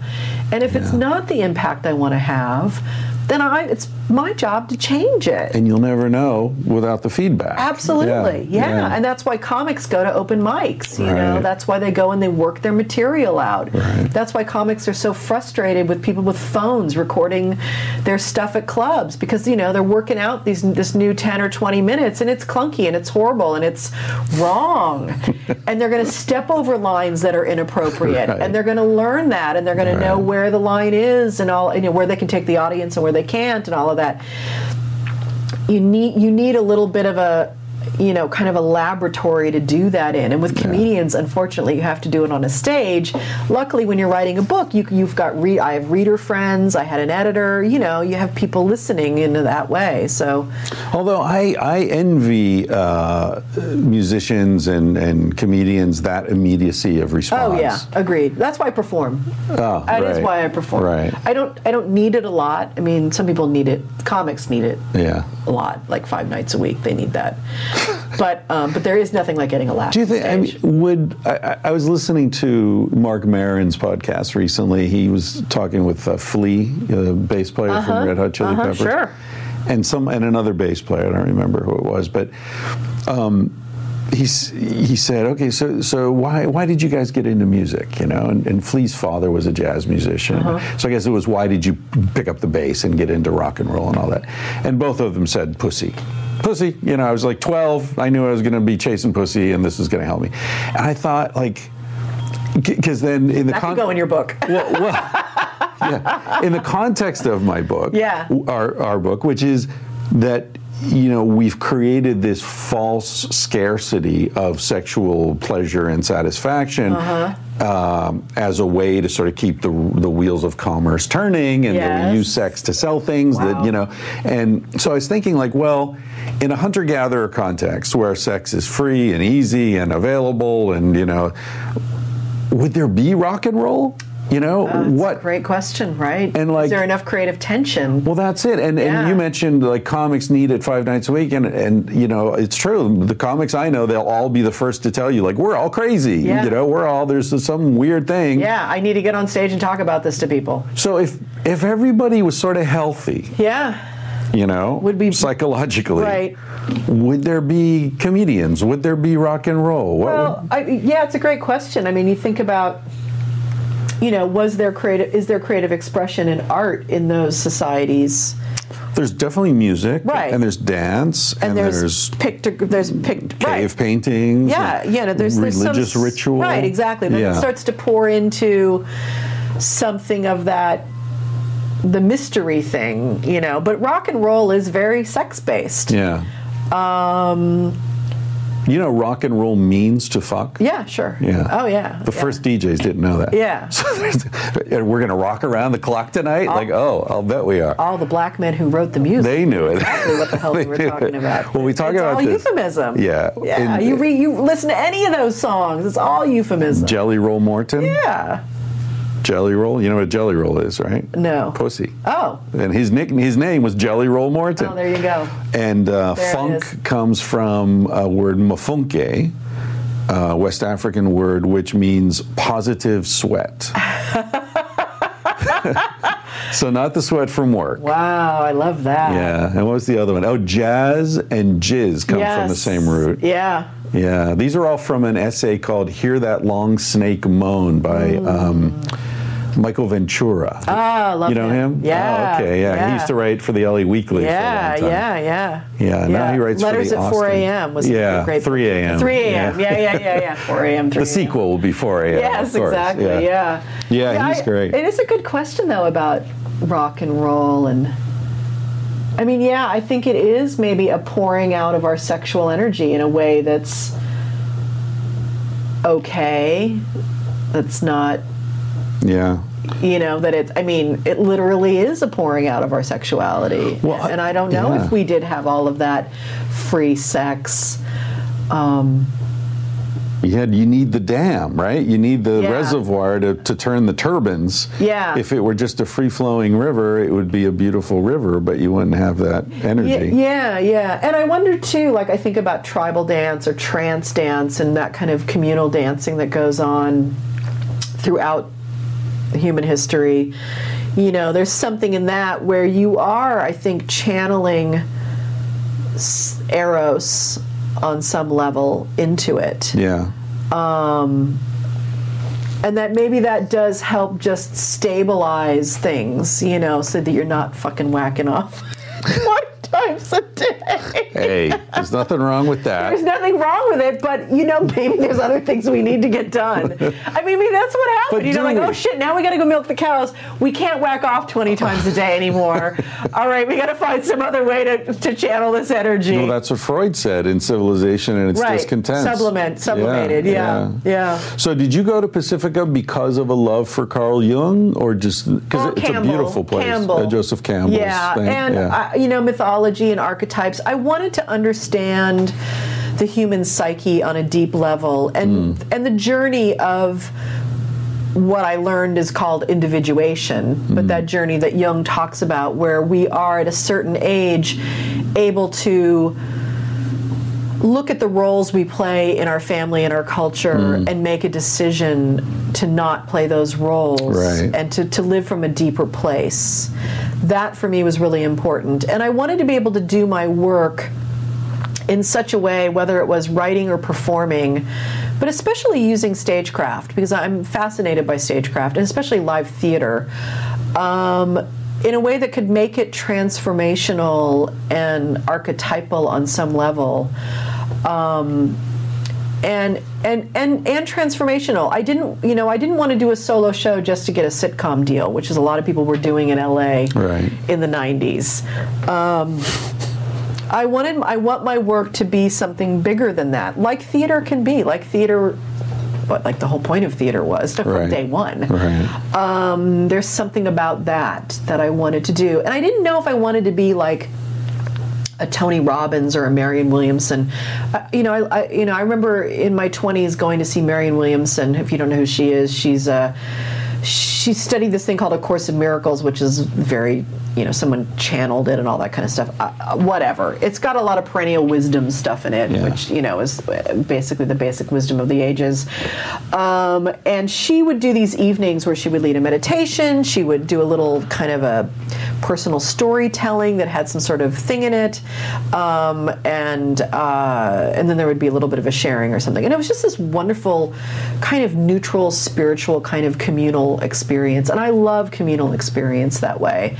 And so I didn't really know, like, do I want to be a preacher, or do I want to be a performance artist? And I kind of want to be both, And so that's why I love Jung and Joseph Campbell and all this stuff, because it really is about being both. That the numinous experience, the sacred, the communal, the archetypal, the collective unconscious, it's all stuff that connects us. And it connects us through symbol and metaphor and myth and story. So, if you enter that realm somewhere, you're going to get all that juicy stuff in a communal setting.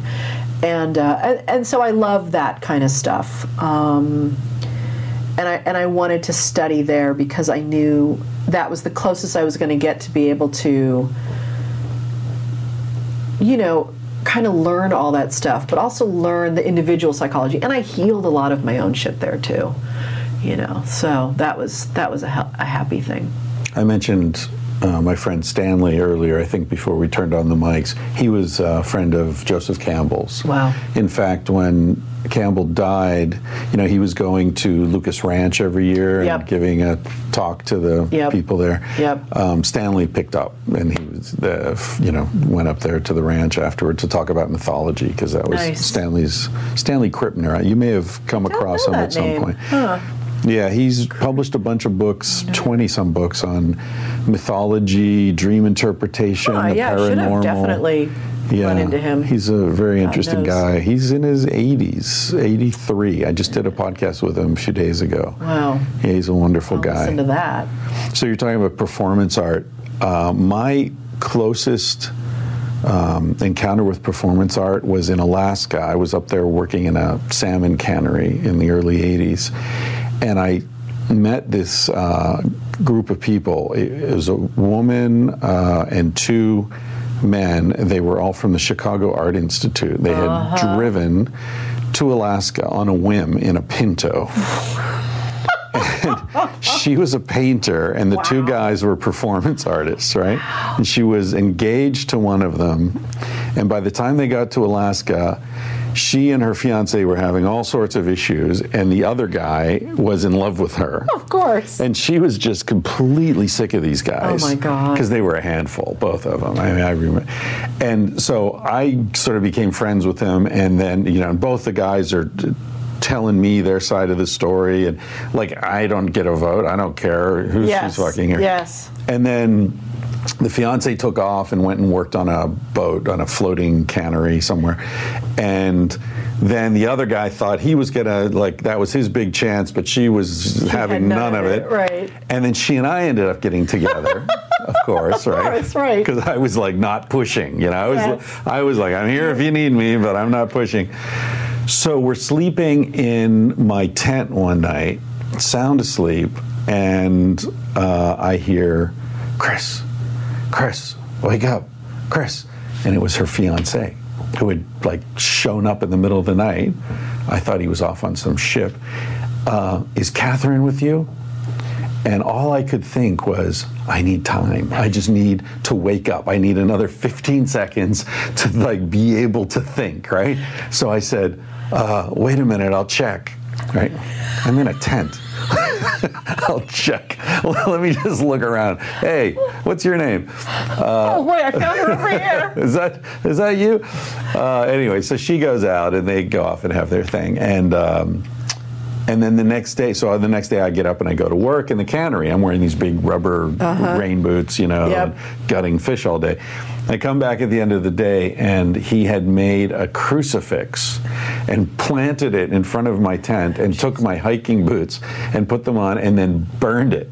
So I come back. This is what happens when you sleep with a performance artist girlfriend. Obviously.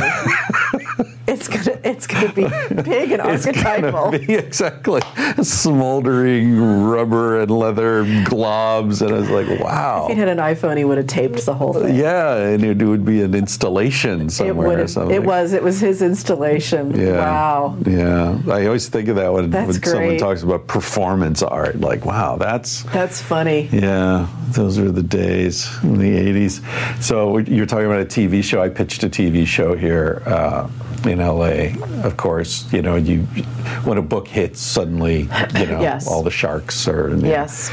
And so I was talking with this director, producer, whatever, and he said, so we're talking about what the show was going to be. Essentially, it was going to be like Anthony Bourdain's show. Sure. So I was going to be the Anthony Bourdain of sex. Uh-huh. So everybody told me, you're the Anthony Bourdain of sex. Like middle-aged, is a bit of a history, Yes. some drug use, Right. no bullshit, Yep. kind of telling it like it is. But I'm going to go around the world talking about sex instead of food. Right. I still think it's a great idea. It is actually. But they're all scared of it. Of course. So everybody was excited at the level of the agents and the production companies, but when it came to putting money on the table, well, Toyota's not going to want to, sell a car after you've been talking about goat fuckers.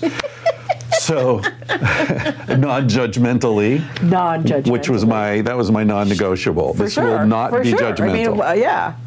Anyway, so I'm talking to this guy, and he says, okay, so what's going to be your persona?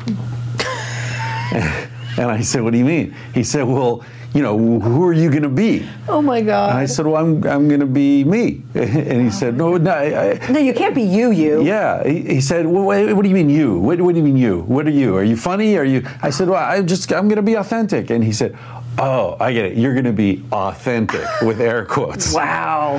That sums up Hollywood right there. That's LA. Exactly. There it is. And I said, what are you talking about? He said, well, listen. He said, you need to be the same every day.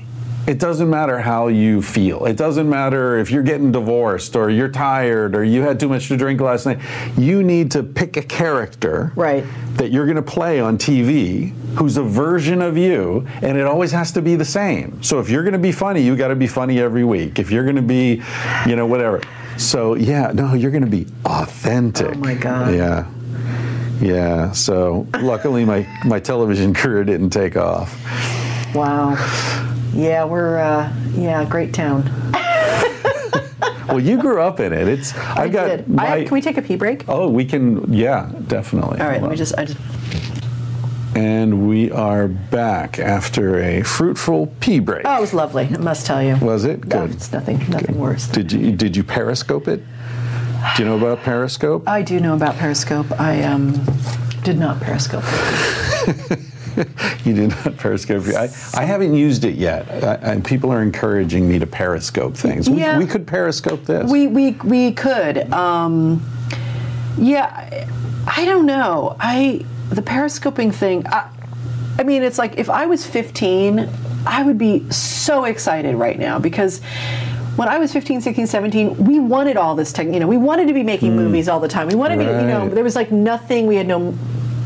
Resource. I mean, we had a ton of resources and stuff, but it was like making a movie was making a movie back then. You had film and everything. And then one of my friend's dad, his dad was Tony Bill, director actor. He had a Betacam, which was like a really and he had one of the early ones. And we would like take it out of his office and like spend and do like bad skits on the weekends in my bedroom, which was really, really fun.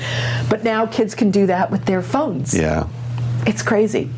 Yeah. The Periscoping thing, it's like I have a fantasy where like my husband and I do cross country travel or something like that, and we do 3 periscopes a day or something. Like you make it into something, like some structure. Yeah, things like that need to have structure for me. Otherwise it's like, I'm periscoping my walk.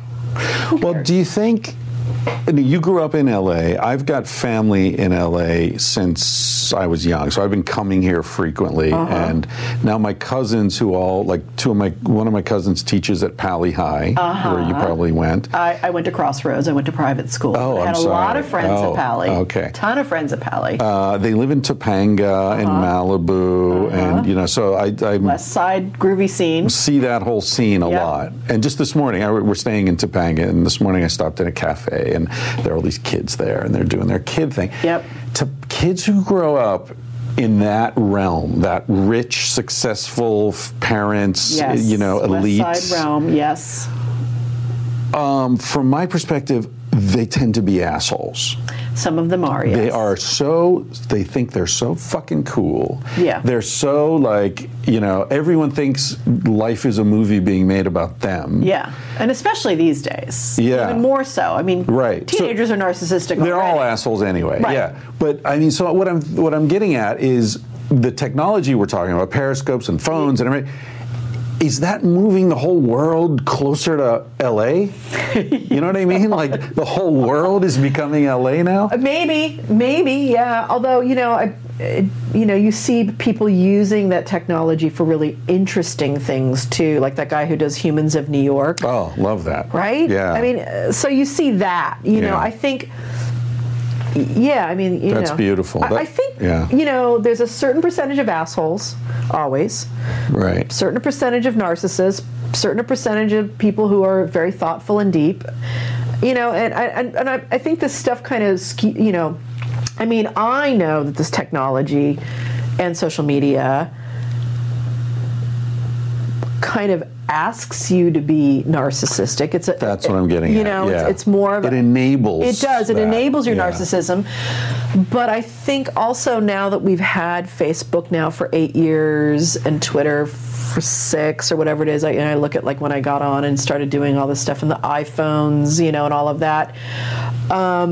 I think at first we were all enamored with it, and it's all shiny new objects. And yes, I mean, my dad was a person who always had to have the newest shiny new objects. Oh, really? He had an early iPhone. He had the early Apple computers. Always, he got a new computer every year. All he ever did was write, you know, Word documents on it. It's not like he was cutting movies. Yeah. Gee, Dad, you really need that tower with all that processing.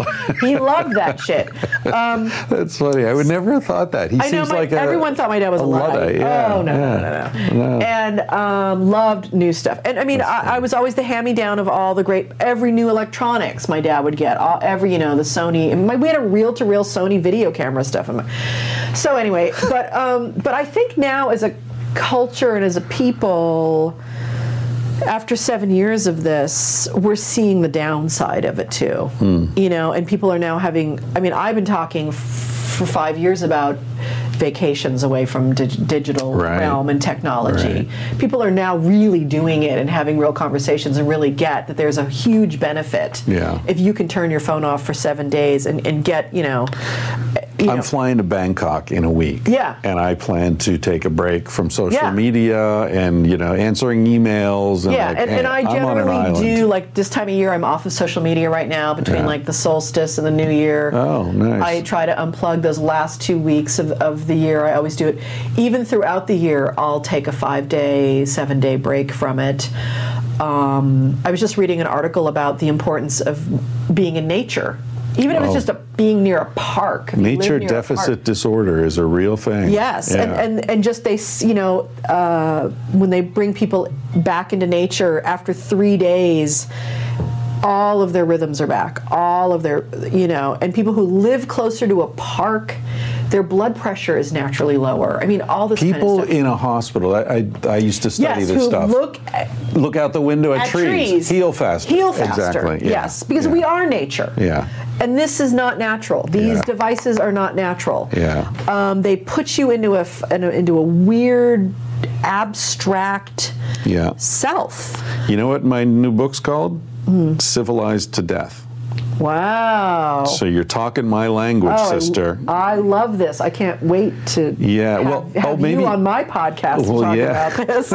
Well, first get me on to talk about monkey balls. Yes. And then we'll move on. Perfect. Because there's a lot of material there. I want to read this book of yours. And I'm very honed at this point. I bet you are. After 5 years. There's a hummingbird outside the window. Very nice. Speaking of nature, hi. Yeah. Hi, nature.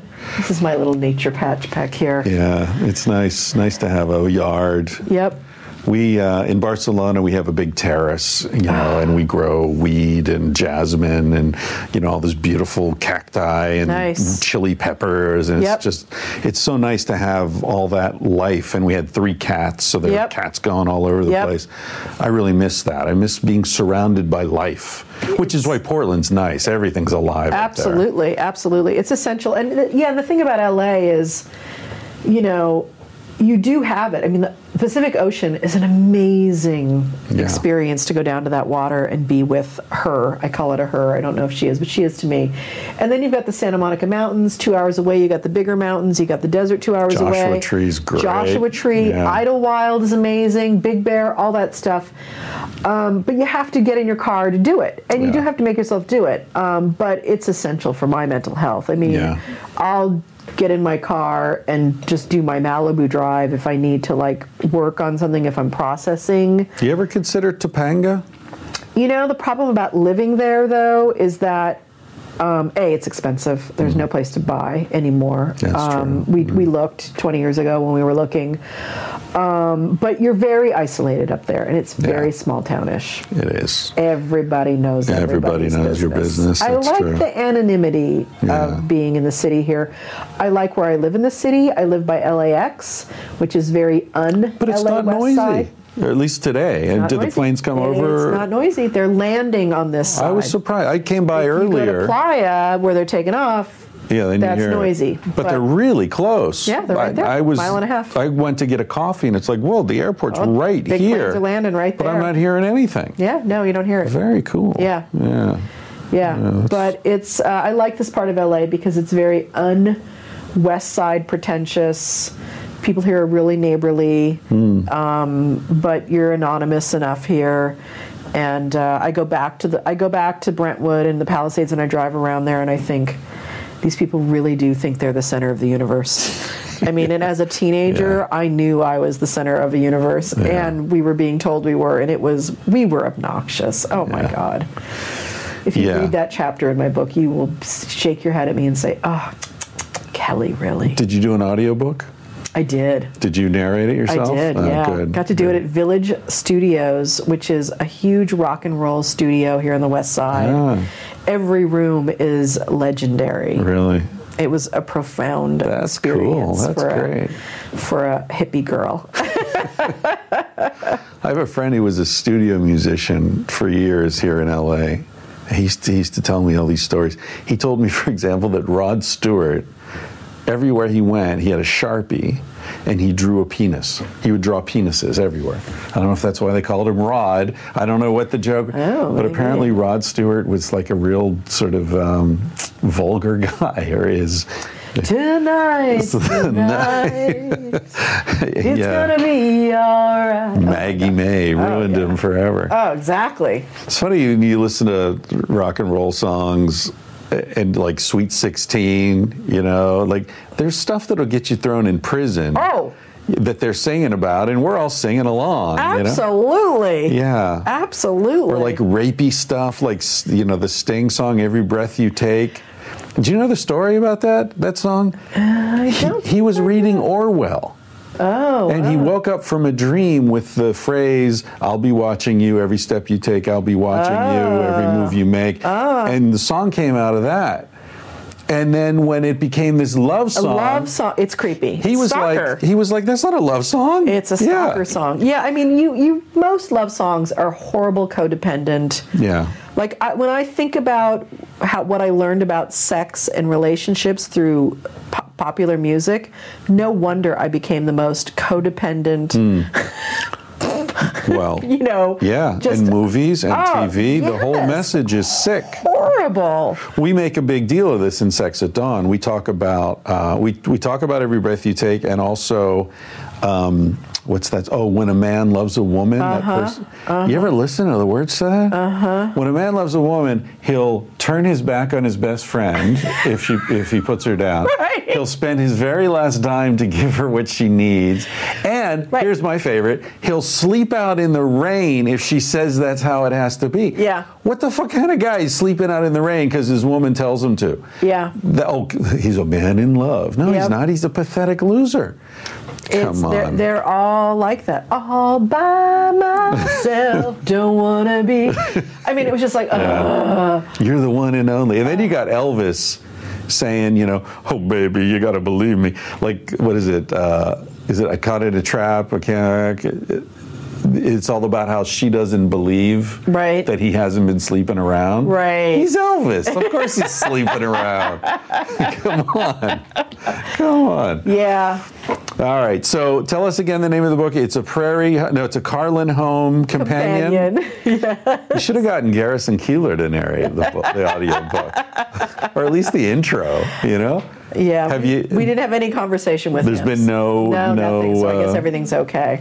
Well, if you're going to have someone gunning for you, that's probably a pretty tame crowd. I'm guessing he was probably a fan of my dad's. So. Yeah. Who was it? I mean, Nixon?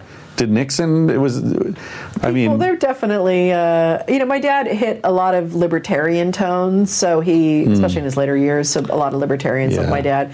So you get a wide range, but... I quote your dad in this book. Do you? Yeah. I hope it's a good quote, because some of the quotes are fake out there. Yeah, well, I should run it by you. You should run it by me. I don't remember which one, but Mark Twain, your dad, the Louis C.K., actually, I was talking to a lawyer about this last night, a friend of mine who's a lawyer, about whether I need to run this by Louis C.K., but I'm thinking a potential subtitle for the book is Why Everything's Amazing But Nobody's Happy, which is... God, I love that. Do you know his routine where he's on the airplane with the Wi-Fi? Yes, it goes to space and back. Right. Yeah, it's a great that routine, he ends by saying, these days everything's amazing but nobody's happy. Right. And it's a perfect... Yeah, you might need to run that by him. Yeah, so I think I will. That's his little line. I want to make sure. And I credit him in the book. The epigraph is him, so it's maybe like... you write the right letter, you'll be fine. Yeah. But what was the line? It's from I think it was his last stand-up special, HBO, where he's fucking angry and he's like, there's a club and you're not in it. That's the second to last one. Was that the second to last one? Yes. And the American Dream, they call it that because you have to be asleep to believe it. Is that the same one? That's the one before the second to last one. But it's right around there. Yeah. So there was an anger and, I'm no expert, but I felt like he was, as he got older, he was more willing to let the anger that he was probably always feeling and that motivated him a lot, the sense of injustice, sort of came through more harsh and brutal and, he talks a lot about that. In the memoir, he talks about it, and there's a great 6-hour interview with the Television Academy Archives that my dad sat down about 6 months before he died, and talks a lot about this section of his career and who he really was and what it's all about, what motivated him, and outrage is a big part of it. Disappointment is a big part of it too. Yeah. Do you ever see? There was a movie called Breakfast with Hunter S. Thompson. No, but I'm just always fascinated by him. Oh, got to see that movie. Okay. Got to see it. It's cool. It's a documentary someone was making while he was talking to... Is that when he goes outside and shoots the typewriter with his gun? I think, I think I've seen it. And Johnny Depp is in it, and Johnny's learning to play him for the movie, and that you see the two of them in the car together, dressed the same, and Johnny's doing him. Yeah. There's some amazing scenes, but there's this scene where a very famous director, I don't remember who he was, but a guy, everyone would know his work, was initially going to do the Fear and Loathing movie. And you see him showing up at the ranch in Colorado, and they go inside and they're talking, and it's it's one of these things where it's the director and his assistant, and the assistant's like smiling and saying things that are slightly uncomfortable, and it's that whole setup. Yes. And what they're saying is that they want to do animation right. of the section in Fear and Loathing at the end, I think it is, where he talks about how there was this wave of hope and potential for change that sort of washed across California and up the Rockies, and then it crested and then it washed back. And there's this, it's a very beautiful passage, and they said they wanted to do this in animation, and he's like, you want to make a cartoon of the best thing I've ever written, of the most, and he's outraged. Wow. And he like, get the fuck out of here, get the fuck off my property. And you can see it's not staged, and this director's like, what, really? Like, get the fuck out, I got a gun. And like he goes nuts. Anyway, you just reminded me of it because this sense of outrage and disappointment that people in that generation must have felt, because the whole Vietnam thing, of course you're outraged. There are people dying. It's all this and they did stop a war. They did. They finally stopped it, and they thought they were changing the world, and then it's fucking disco and but they sold out. No one did it to them. That's what my dad's outrage was, is that they became yuppies. Yeah. And that the 80s became what it was because whatever energy was not being honored, the people who sat out the 60s became in charge in the 80s. Right. And then the people in the 60s who didn't sit out, some of them, stayed off the grid. These are a lot of the bohemians we were talking about before we came on the air here. Right. But then a lot of them said, well, okay, all right, I got to get the 401k, and and the country sold out. Yeah. We sold out our values, and that was my dad's outrage. Was there after '72 when McGovern lost? My dad never voted again. Really, not even for Jimmy Carter. No, never voted again. For me, it was the Carter-Reagan thing. When Reagan was elected, I was like, I got to leave. Yeah, and if you notice my dad's anger, it comes at the end of the '80s, and basically it was all right. And he saw Sam Kinison. He talks about seeing Sam Kinison and Sam screaming at the audience, and he thinks, oh, we need to scream at them now. Really? Because they're that asleep. Right. Yeah. Yeah. So there was that, there was that. And so that's the perspective he was sitting out, was that, the species, he doesn't have a lot of hope for the species. Yeah. That he thinks greed will ultimately always win.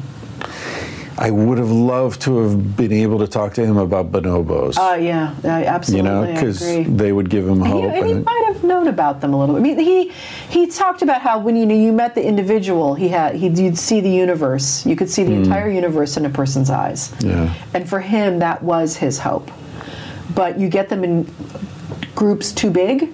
He always talked about that. A group of a certain size is okay, but then then suddenly they got armbands, and then they got slogans, and then they're knocking on your door. Well, this is an argument I make in this book, that we become a superorganism. Yeah. I call it the swarm. Yeah. Because I don't know if you know that. I didn't know this till I was researching it. All locusts start life as grasshoppers. Right. So they're individual grasshoppers. They're cool. They're doing chill. Their thing. And then the rains come. So then they reproduce. There are lots of grasshoppers. Uh-huh. And then the rains stop. And this is in the Sahara in northern Africa. And then the amount of green contracts. And so the density of the grasshoppers remaining gets tighter and tighter. And it reaches a tipping point. And suddenly their other genes are triggered. Wow. So it's the same DNA, but different genes are being expressed. Yeah, epigenetic. The shape of their heads changes, their coloring changes, their legs get longer, and they swarm, and they become cannibalistic. And that's what a swarm is. Everybody's moving because the guy behind you will eat you. Right, which is capitalism. Right? Yeah. So they go into a swarm, and they eat everything, kill everything, and then everything's gone, and then almost all of them die off, and the ones that are remaining go back to being grasshoppers. Wow. It's all right there, So I see, I agree. I think individual people are wonderful, generally wonderful. Yeah. But when you get too many of them together, then there's an emergent intelligence that comes out, that's an institution or a religion or whatever. Yes. That is non-human. Yes. So that's why I always refer to hunter-gatherers, because that was before the swarm. The Right. swarm is agriculture. Yeah. That's when we had settlements and hierarchies and armies and all that shit started. Yeah. And that's only 10,000 years ago. I know. We're still very young as a species. But we need to go back to the grasshopper. you Yeah, know? well, I think what's going to happen is I think there's going to be a super virus, and I think it's going to knock out a good portion of the humanity. Yeah. And it's going to knock it down to a place where it's going to be sustainable again. Well, there's already this thing, in the last couple of weeks I've read, there's I don't know if it's a virus or it must be a bacteria that there's no antibiotic Right. that can, Yeah. so it's an infection. Yeah. Do you know, and if obviously if this is something you don't want to talk about, don't, but I wonder if your dad had experience with hallucinogens. Oh, yeah, for sure. Did he? That's what forced the change in 69. Okay, he was tripping. He dropped acid a lot over a couple of months period, probably 30 times or so. Was that with a psychiatrist? No, on Because his there was own. this guy here, there was a psychiatrist, Janiger, I think his name was, who here in LA, Yeah. who gave LSD before it was illegal to like Jack Nicholson and all these prominent people Yeah. in LA. Yeah, no, Dad was doing it with friends and stuff, and Mom did mescaline in the Taos, the Taos Pueblo with Indians and stuff, and no, but yeah, that's what shifted things for him. That's when he decided he had to walk away. Right. Yeah, it was his big awakening. It's interesting. I wrote a chapter about this in the book. I think hallucinogens are really probably the only chance we have. Yeah, as my dad says, that's why he liked pot also, and he smoked pot his whole life.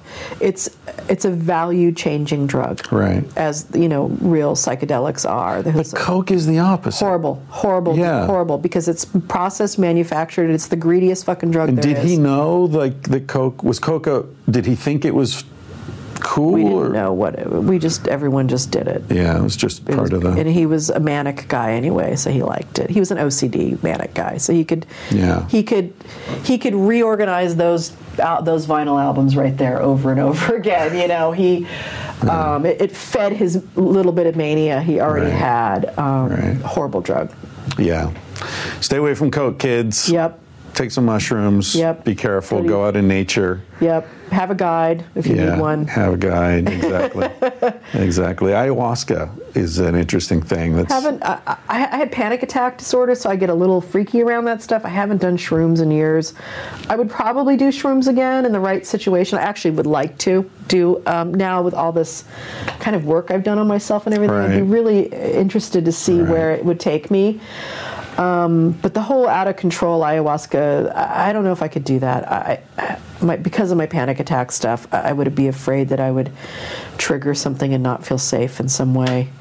I think ayahuasca I've only done it twice, but what I like about it is that it's very physical. You puke and shit and puke and shit and I think that might freak me out. But it's good. It feels good because it's cleansing. It's a purgative, right? Wow. So, and there's obviously a symbolic importance to it as well, right? Yeah.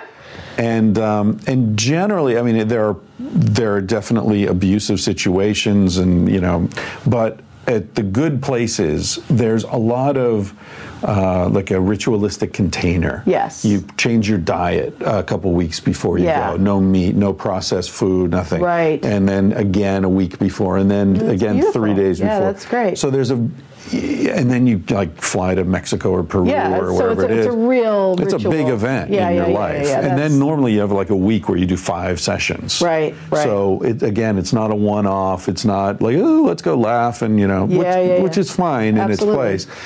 But it is a very serious adventure. So I think the chance of it going wrong is much lower. Yes, because you're preparing your psyche for it on a really profound way. Agreed. Yeah. Agreed. It's not just going to a Fish concert and Yeah. As my friend said, Yeah. I said, what are you doing for New Year's Eve? He goes, I'm dropping acid and going to a Fish concert. I'm like, well, think of me. Yeah, think of how happy I am not to be there. Yeah.